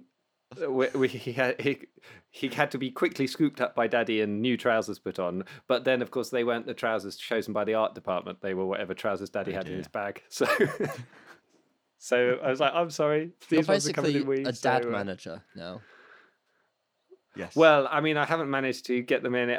I know somebody who had three little girls, and they did some like child and baby modeling type things, and this photo of they, in fairness, they are quite photogenic, and a photograph of them holding something ended up on like a Disney lunchbox. right. And they had and they received like residuals from the use of this. Anyway, those Disney lunchboxes put three girls through university. Wow. Pretty good, isn't it? So their mum was like, "Yeah, before you could speak or walk or anything, You paid we for- photographed you. Yeah, that trust fund is now worth $100,000 or something. It wasn't in UK, but yeah, it was amazing. It was like three girls go to uni for free because they've been on a Disney lunchbox. There you go. Anyway, not happening with a breast cancer charity cinema ad, but it was quite funny getting text messages from my friends say, "I've just seen your wife's boobs on television." Oh no, at the cinema. Good work. Standard text you send people, isn't it? Yeah. Well, it's better than it's better I was a yeah. bit confused, but I need context. Oh, yeah. okay. Thank Oh, yeah. yeah. No, it was really good. It was a quite an interesting experience for. But everybody thinks their children are the most attractive children available. So Available. yeah, the most. Yeah, exactly. You are the best child I've ever produced who's standing in this room right now. Like I got, it was Valentine's Day the other day. I received this message. Amazing. So- Amazing. Amazing. So That for is the- very strong. For the listeners, it was happy Valentine's Day. You are my favourite husband so far. That's amazing. That's a real power move there. That was. Yeah, it's handmade. And I also received Love Day cards from the boys. This one is entitled Joshua by Daddy. Daddy with tiny legs. Oh yeah, there we are. Daddy with tiny legs is there. Of course. And Josh with 3 eyes, 1 arm, 1 leg, and 1 tentacle and stinger. Why not? And this one is called I Done a Duck by Alex. I actually think mean, the duck is there is a that way up. there is, look, Yes, there's the definitely duck. a duck. It's definitely look, Exactly. I I'm done a no duck. art critic. I'm no art critic, but I can see a duck in that. Yeah, So- exactly. If you try harder, the thing is, if that's one thing that's quite interesting. If it had said something else on it, like I've drawn a tractor, I've done a tractor, would you see a tractor in there? Yeah, I think you'd see whatever you want to see in that. So So basically, you have a realist and a surrealist as children. sure, exactly. But hopefully, the surrealist is the one with Josh has 3 eyes, 2 tentacles, and a stinger or something. That's funny. Oh, children are just that's insane. brilliant. Yeah. So yeah, so this is the sort of thing that's got to be borne in mind when considering 3 week away with the RSC. Yeah. It's like a tour with no tour. I mean, we stay in one place for 3 weeks rather than just touring about the place for a while. Yeah. You know, there you go. What are we talking about? Oh yeah, Apple Silicon. Well, it will happen. It won't happen. We don't know anything about it. We don't really care. All I As know long is as at some yeah. point, a huge amount of money will leave from my bank account to Yeah. Apple's, Go into and I will Apple's feel bank. very Yeah, depressed yeah. afterwards. But then And forget more about line it. items on that invoice for things like dongles and what have you. Sure. Yeah. Oh yeah, exactly. Everything has to be plugged in via something that costs £35. My brother-in-law has got it wasn't the new M1. It's through his work, and he was like, "What do I need?" I was like, "Well, you'll probably need 2 of these, 4 of Yeah, these, 1 of yeah. those." Yeah, Oh, which by is the cost way- of another Yeah. machine. I was like, "Do you want to plug things into it?" Yes. Yeah. Okay. Ah. Also, yeah, do you that's the want- thing. do you If want you're plug going to use power in any, yeah. and Oh something yeah, at the same because what was time? that one? Wasn't it? It was just the normal MacBook. Like a friend's wife had one. This was some years ago, and it literally just had one connector on it, Yeah, so she could USB-C. either power charge it or plug something into it. Mm. I mean that's just too far. That's too bonkers. And I would be sad if they took away things like the SD card readers and stuff like that. But Yeah. which they have done on some of them. I think I did do a spec out for one of the machines Course just you in case, because I basically, Dream basket. but no, as a good business owner, if that machine decides to explode right now, I need Yeah, to what think do you of do? something that what is I can buy Yeah. now. I think it was about 3 dongles I would need to be able to plug in everything. To what you that already I- have. Yeah. like lots of converters. So and different this stuff is and my keyboards. dilemma with these things. So nothing core to my workflow is locked to Apple. So that's Okay. that's not the case for everybody. So my most important piece of software is Nuendo, Mac or PC, and the vast majority of the plugins are available Cross-platform. in the VST format for either system. What else do I use on the regular? For video editing, I've been doing more and more work in DaVinci Resolve, which is tri-platform, Windows, Mac, or Linux. So that could come with me. Just having a look at my dock at the moment. Oh yeah, all the sort of accompanying tools that I use for other things, like all the stuff for controlling Dante networks, remote controlling consoles and things. So all of that's cross-platform.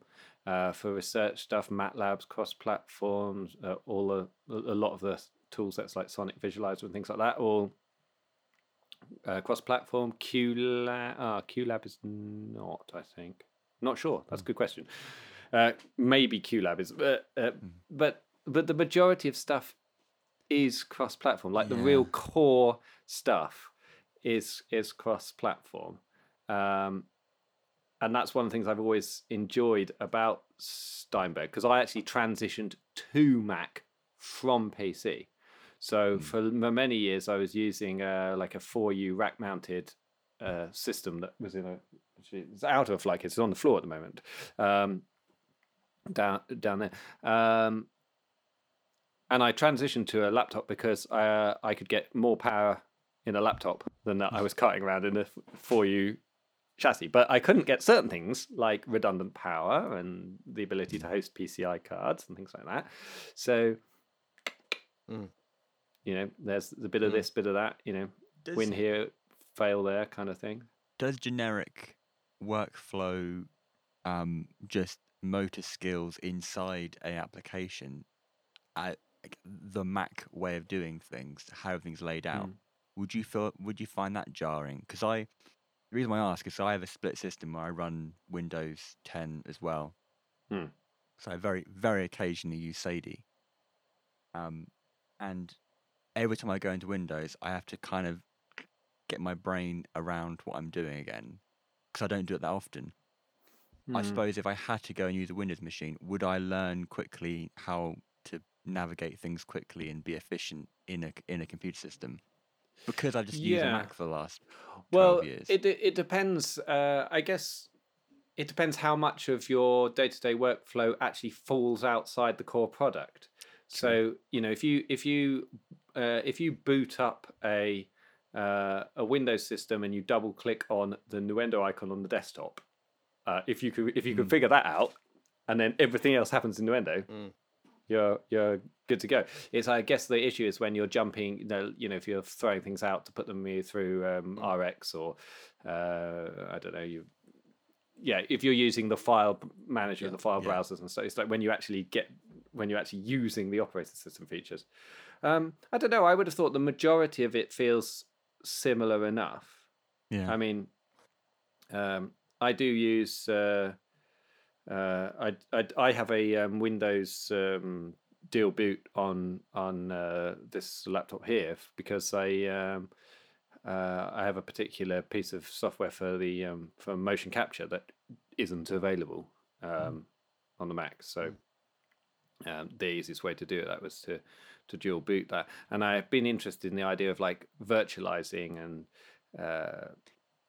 so because one thing that does bug me about that is like when you need to transfer something or you need to pop into another application, you have to like reboot, and then you can't just copy and paste stuff. It's just So, but I mean, the majority of my data is on like external. I mean, the one thing I had to be careful of is formatting my external disks. So I try and run everything on exFAT because that can be read by Windows, read and written by Windows, and read and written by Mac. If you've got APFS or NTFS formatted disks, you start to get into kind of irritating one-way only transfers and stuff when you switch between Mac, Windows and Mac.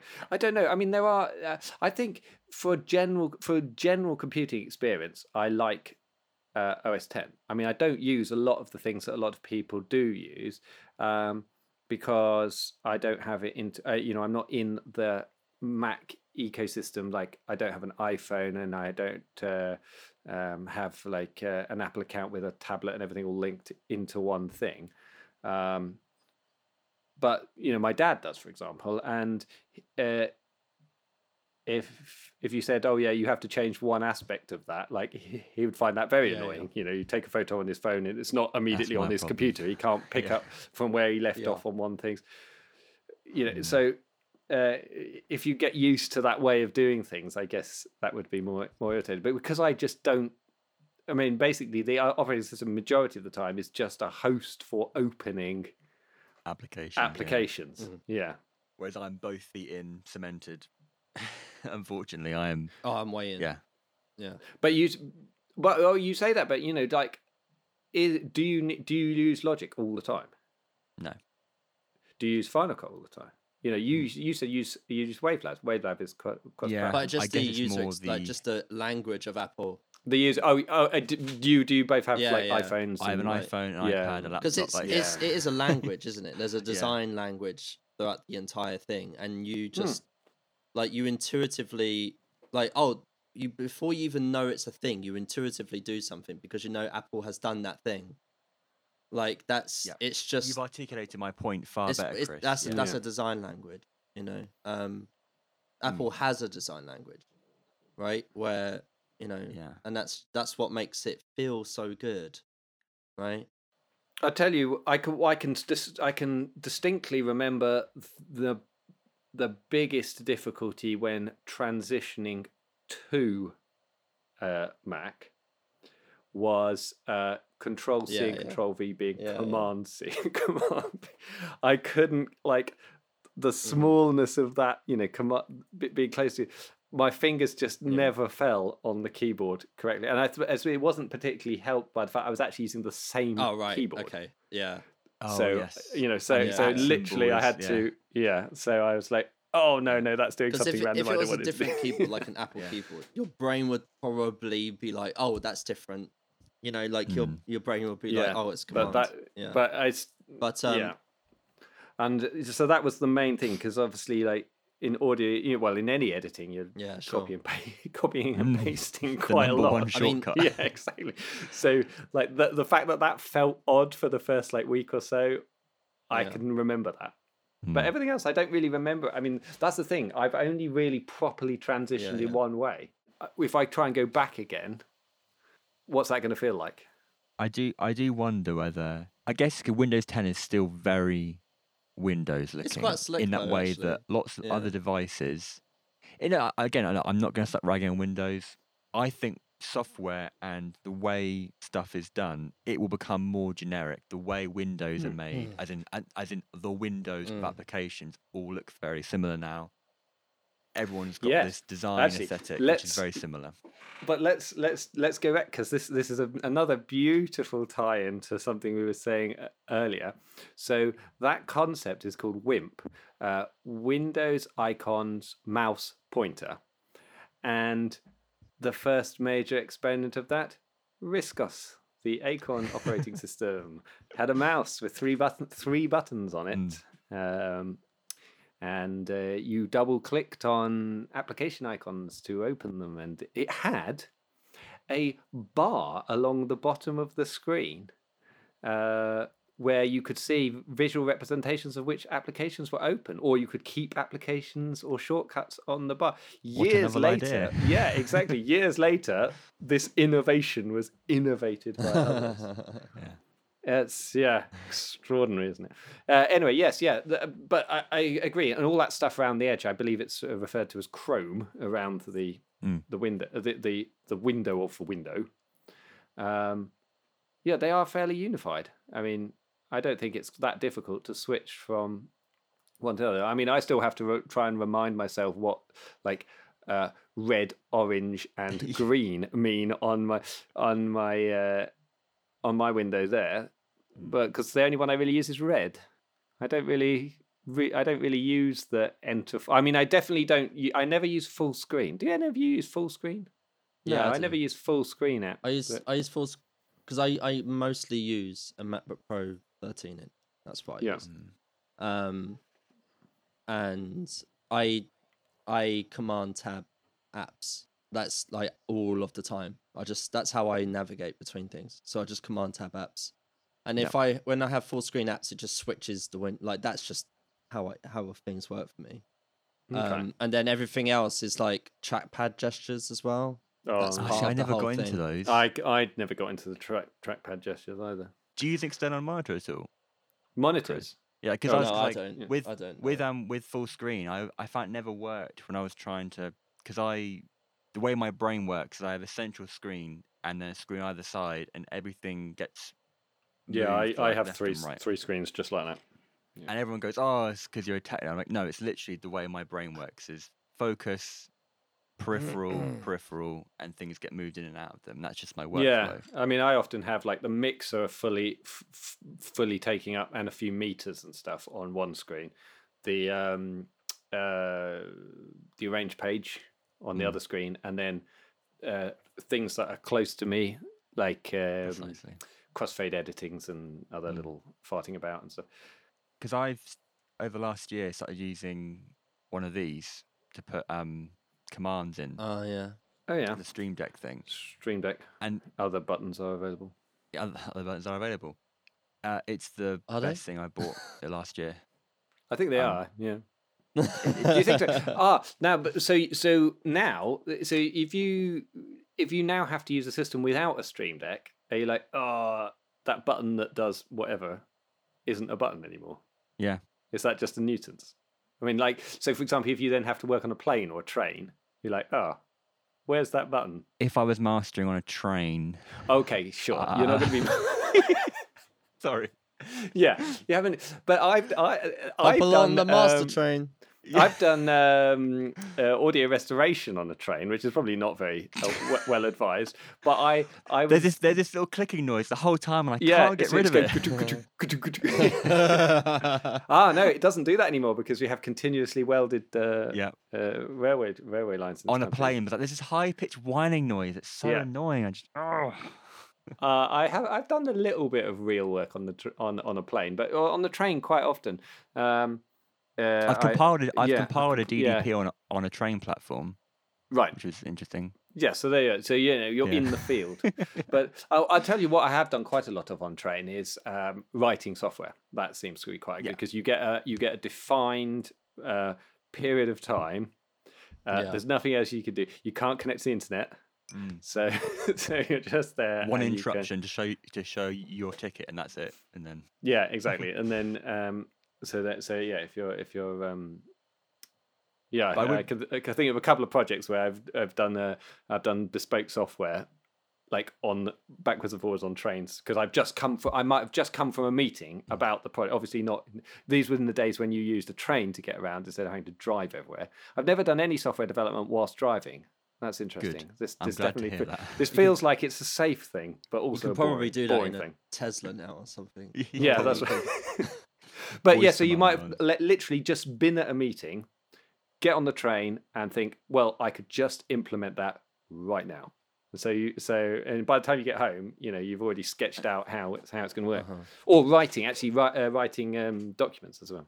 If you've got something to write up, it's great because, as you say, basically it's very hard to get online because even if you use even if you tether or use the awful built-in Wi-Fi to some trains, you're constantly going in and out of tunnels and things, and you just get a bit of focused writing time. I'm hungry. You're hungry, are you? Are you going to force somebody to carry gelato to your door and push it through your? Wow, man, that is memory. That was like 2 years ago when I was in Manchester. Like I think we were chatting and You were like, "Is it okay if I order in gelato?" I was like, "Well, on what basis? How do I? I don't really know how to answer that." But Didn't you have a coffee delivered once, Chris? yeah, I'm sure that I was had you, yeah. I had a couple of lattes delivered to the flat.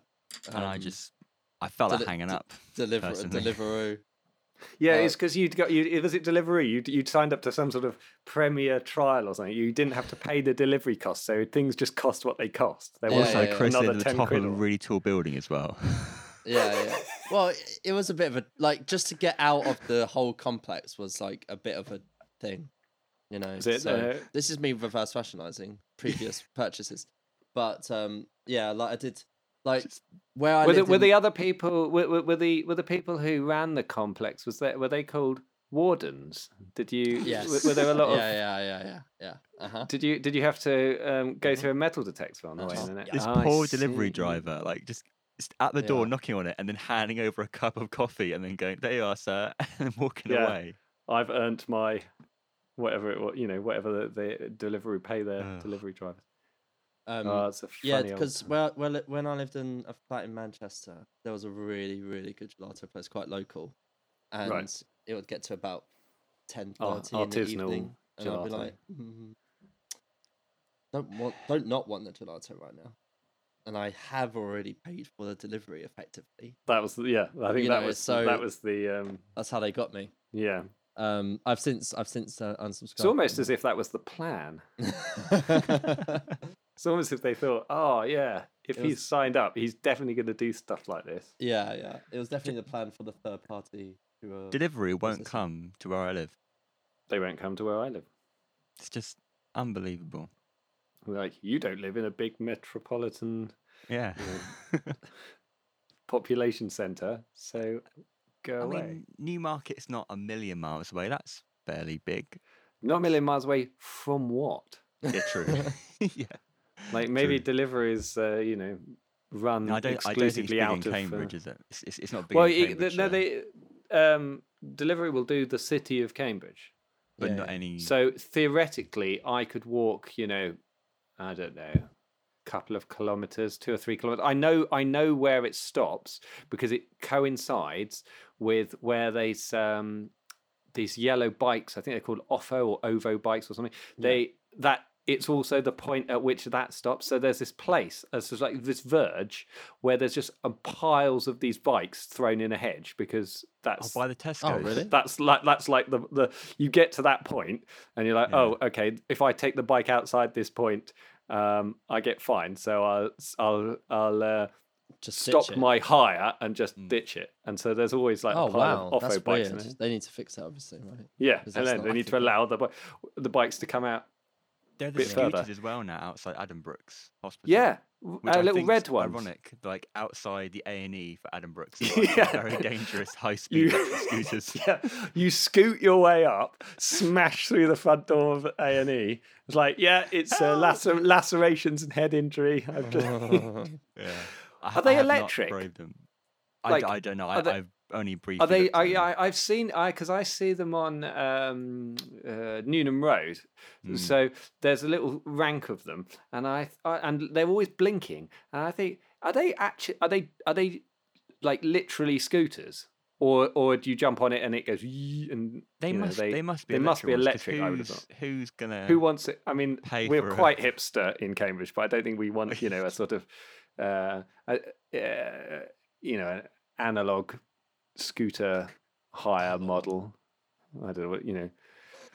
I had a legit reason recently to use Deliveroo because I had to self isolate recently. Hmm. Because one of my flatmates tested positive, and so I had to order in my groceries. Sure. And Co-op are on Deliveroo, and Are they? it was only What for groceries for like? yeah not- bits. Oh, okay. That's Yeah, interesting. like so, and it's That's only pretty like awesome. £2. Like if you go on, I can't believe this is content, but if you go on like Tesco or like Sainsbury's, if you're listening, yeah. Other like, supermarkets are available. they're like they have like their deliveries are like £5 and not available until next Tuesday. And like, quite you often. don't have the capability of forward planning, so you're just like, Well, oh, I just don't need usually, an apple now. I just don't usually have to Get do one it. man, pick up one apple, run all Yeah. the way up to. Well, I just don't usually have to do it, like because, like I have, like there's a Sainsbury's there, there's a Tesco right there yeah. where I am, Yeah. but you know, Yeah, I when- used to live opposite a Tesco, and we basically never had anything in the fridge. Yeah, 'cause right, it's like, and, it's easier to go and get a pint of know, milk. There from is a co-op 50 feet away from me. yeah. Yeah. Nothing's ever in the cupboard. So like, you know, I find out I'm isolating, and I'm like, oh, okay, cool. I don't have a ton. I don't like. I only got bits. Like I had to get like eggs and milk and stuff like that. Like Yeah. I've got a cupboard full of things, but I was like, oh, what do I do? And then I looked on Sainsbury's and Tesco. I was like, oh, that doesn't help. I'm not waiting until next Monday. I'm halfway through isolation by then.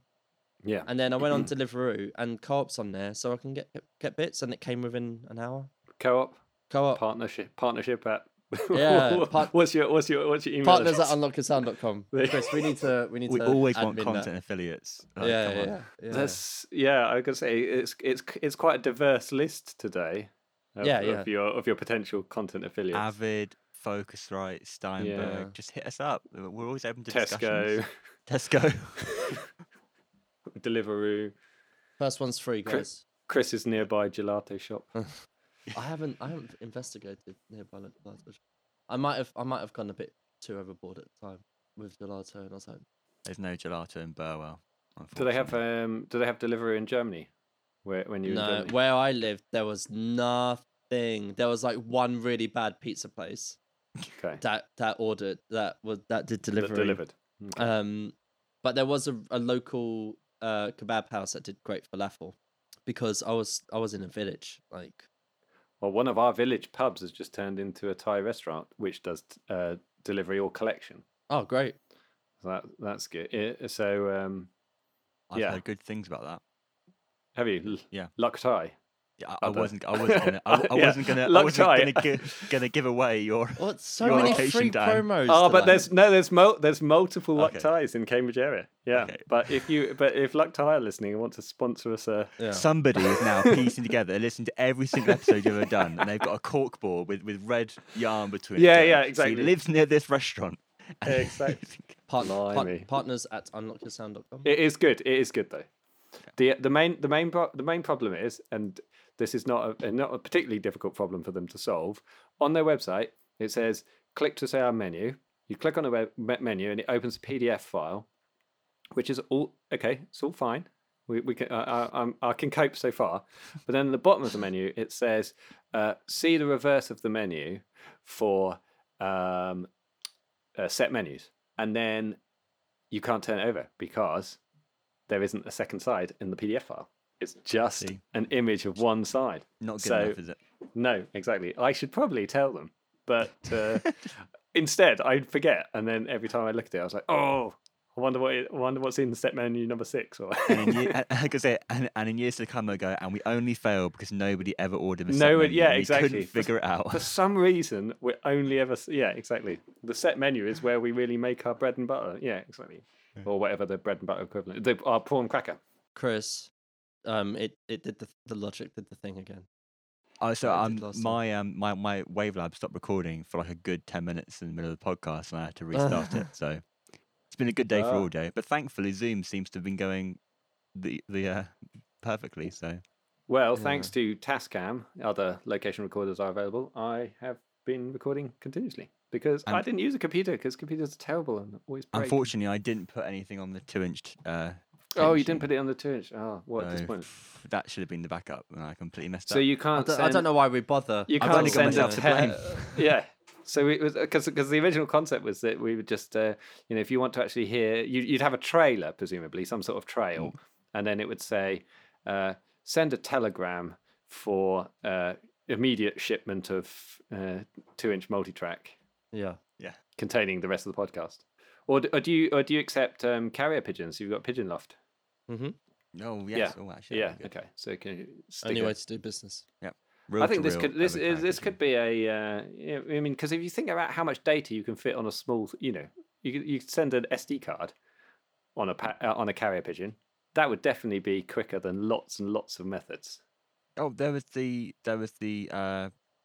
every year, I forget what it's called. It's the MIT challenge. It's the fastest way to send a certain amount of data across the world, and every year they try and find a fast way of doing it. Right. And nobody is yet to beat UPS, which is to Okay. put it's normally a data package from the Hubble telescope, and it's sent Right. from one location to another university across the world, and nobody's still beaten UPS delivery. Get it? And The time of download to upload is still Yeah. slower than So how big is international. it must like, be how quite big is- quite a lot of data. Oh, though, doesn't it? Yeah, it's a thousands lot of terabytes. data. Yeah, it's a huge amount. Yeah, but it's yeah. just, but no one. Because I was going to say it's not an Yeah. email, is it? So yeah, Like, it's- so yeah, you get that little warning saying your Google Gmail file might struggle is with this. 12 petabytes and anything over 5 megabytes is deleted or whatever. Yeah, exactly. So they just ship an array of hard drives or something Yeah, just across some and hard that's- drives, and yeah. like, especially like I think one of the challenges is just intercontinental America, and it's like you can't beat it. You cannot beat a person in a van driving at the speed limit most of the way with a package inside of it. Strange. what kind of real world application would it have to be for? Transferring Like, huge amounts of data between two places for rendering or Yeah, or scientific investigation. or restoration of backup from offsite backups. Because there's that Sometimes they can mine be in quite big. Nevada where stuff's kept and things Mm. routinely get sent there and then taken down into the mine and stored there. So they keep, I don't know, social security numbers, I guess, and various things which are important maybe to American government. Don't know. Yeah, because there's another one. There's a vault that contains seeds and DNA somewhere. That's not in America. Where is that? It's like in Iceland or Greenland or something. It's the seed bank in Norway, Sweden, it's Scandinavia, some kind of cold north place. Yeah. yeah. Though what you were just telling me that story, it's put a story into my head which I think it's almost certainly wrong, but after this, I'm going to immediately be googling this. Obviously, I've got this thing in my mind that there was a race from something like from the top of the BT Tower in London to the top of the Empire State Building or something like that. It's like a thing for rich people to play. So you start there and you run down the tower, and it takes a long time to get, and then you have to figure out how to. And so everything about this story could be wrong, but I got in my mind this idea that somebody won this by running down the tower, and they had a sequence of motorcyclists that would take them from every from the base of the tower, switching motorcycles at every traffic light. So if the traffic light was red, you would just run across the road, jump on the next motorcycle. If it was green, that motorcycle would be redundant, and so it's like, Anyway, they weren't going very far because they used a Harrier jump jet with vertical takeoff capability at like the closest small place to take off, and then off you go. I want this to be true. Everything about that feels like it shouldn't be true, but I also want that to be true.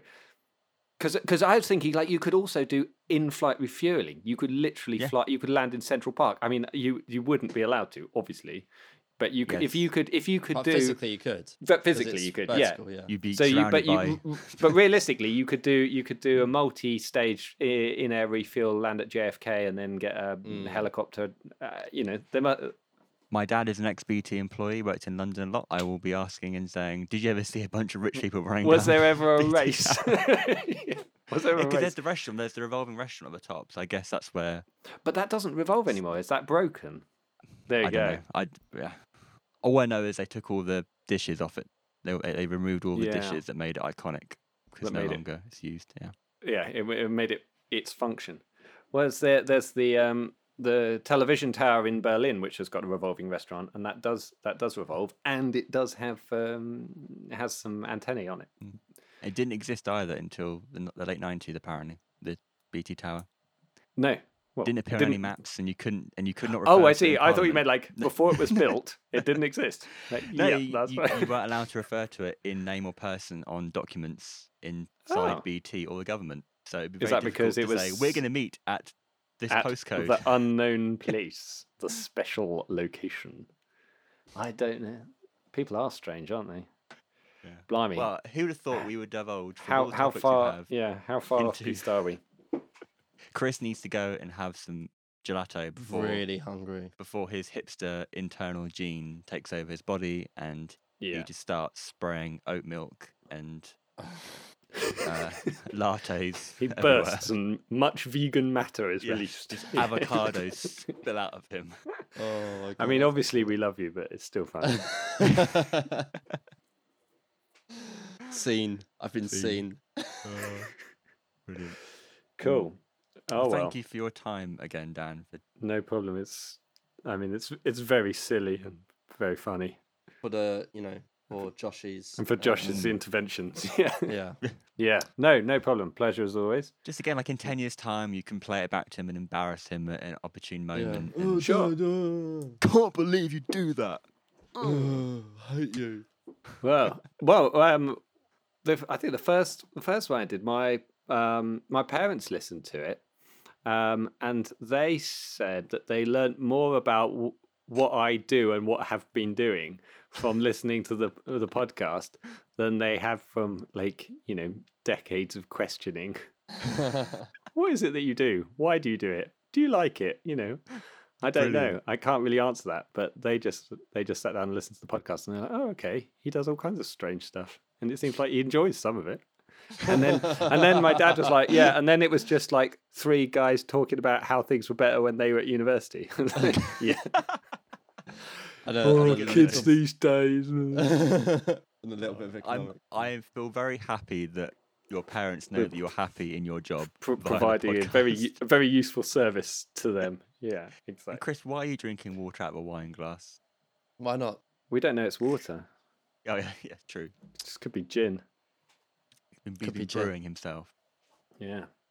It just feels a bit like just feels a bit more, you know. Feels more Pretentious? special that way. Yeah. Yeah. Just come on, it's lockdown. It's I still have yet to investigate that wine delivery you mentioned last week. Oh yes. I need to. Oh, yeah. Anthony Burns Fine Wines. Mm. Link is in description. Affiliate code. Yeah.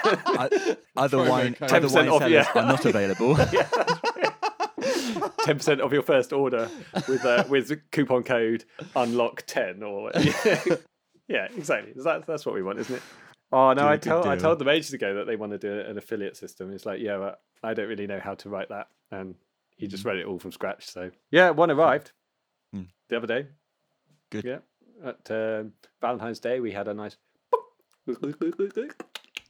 and after that we drank some wine.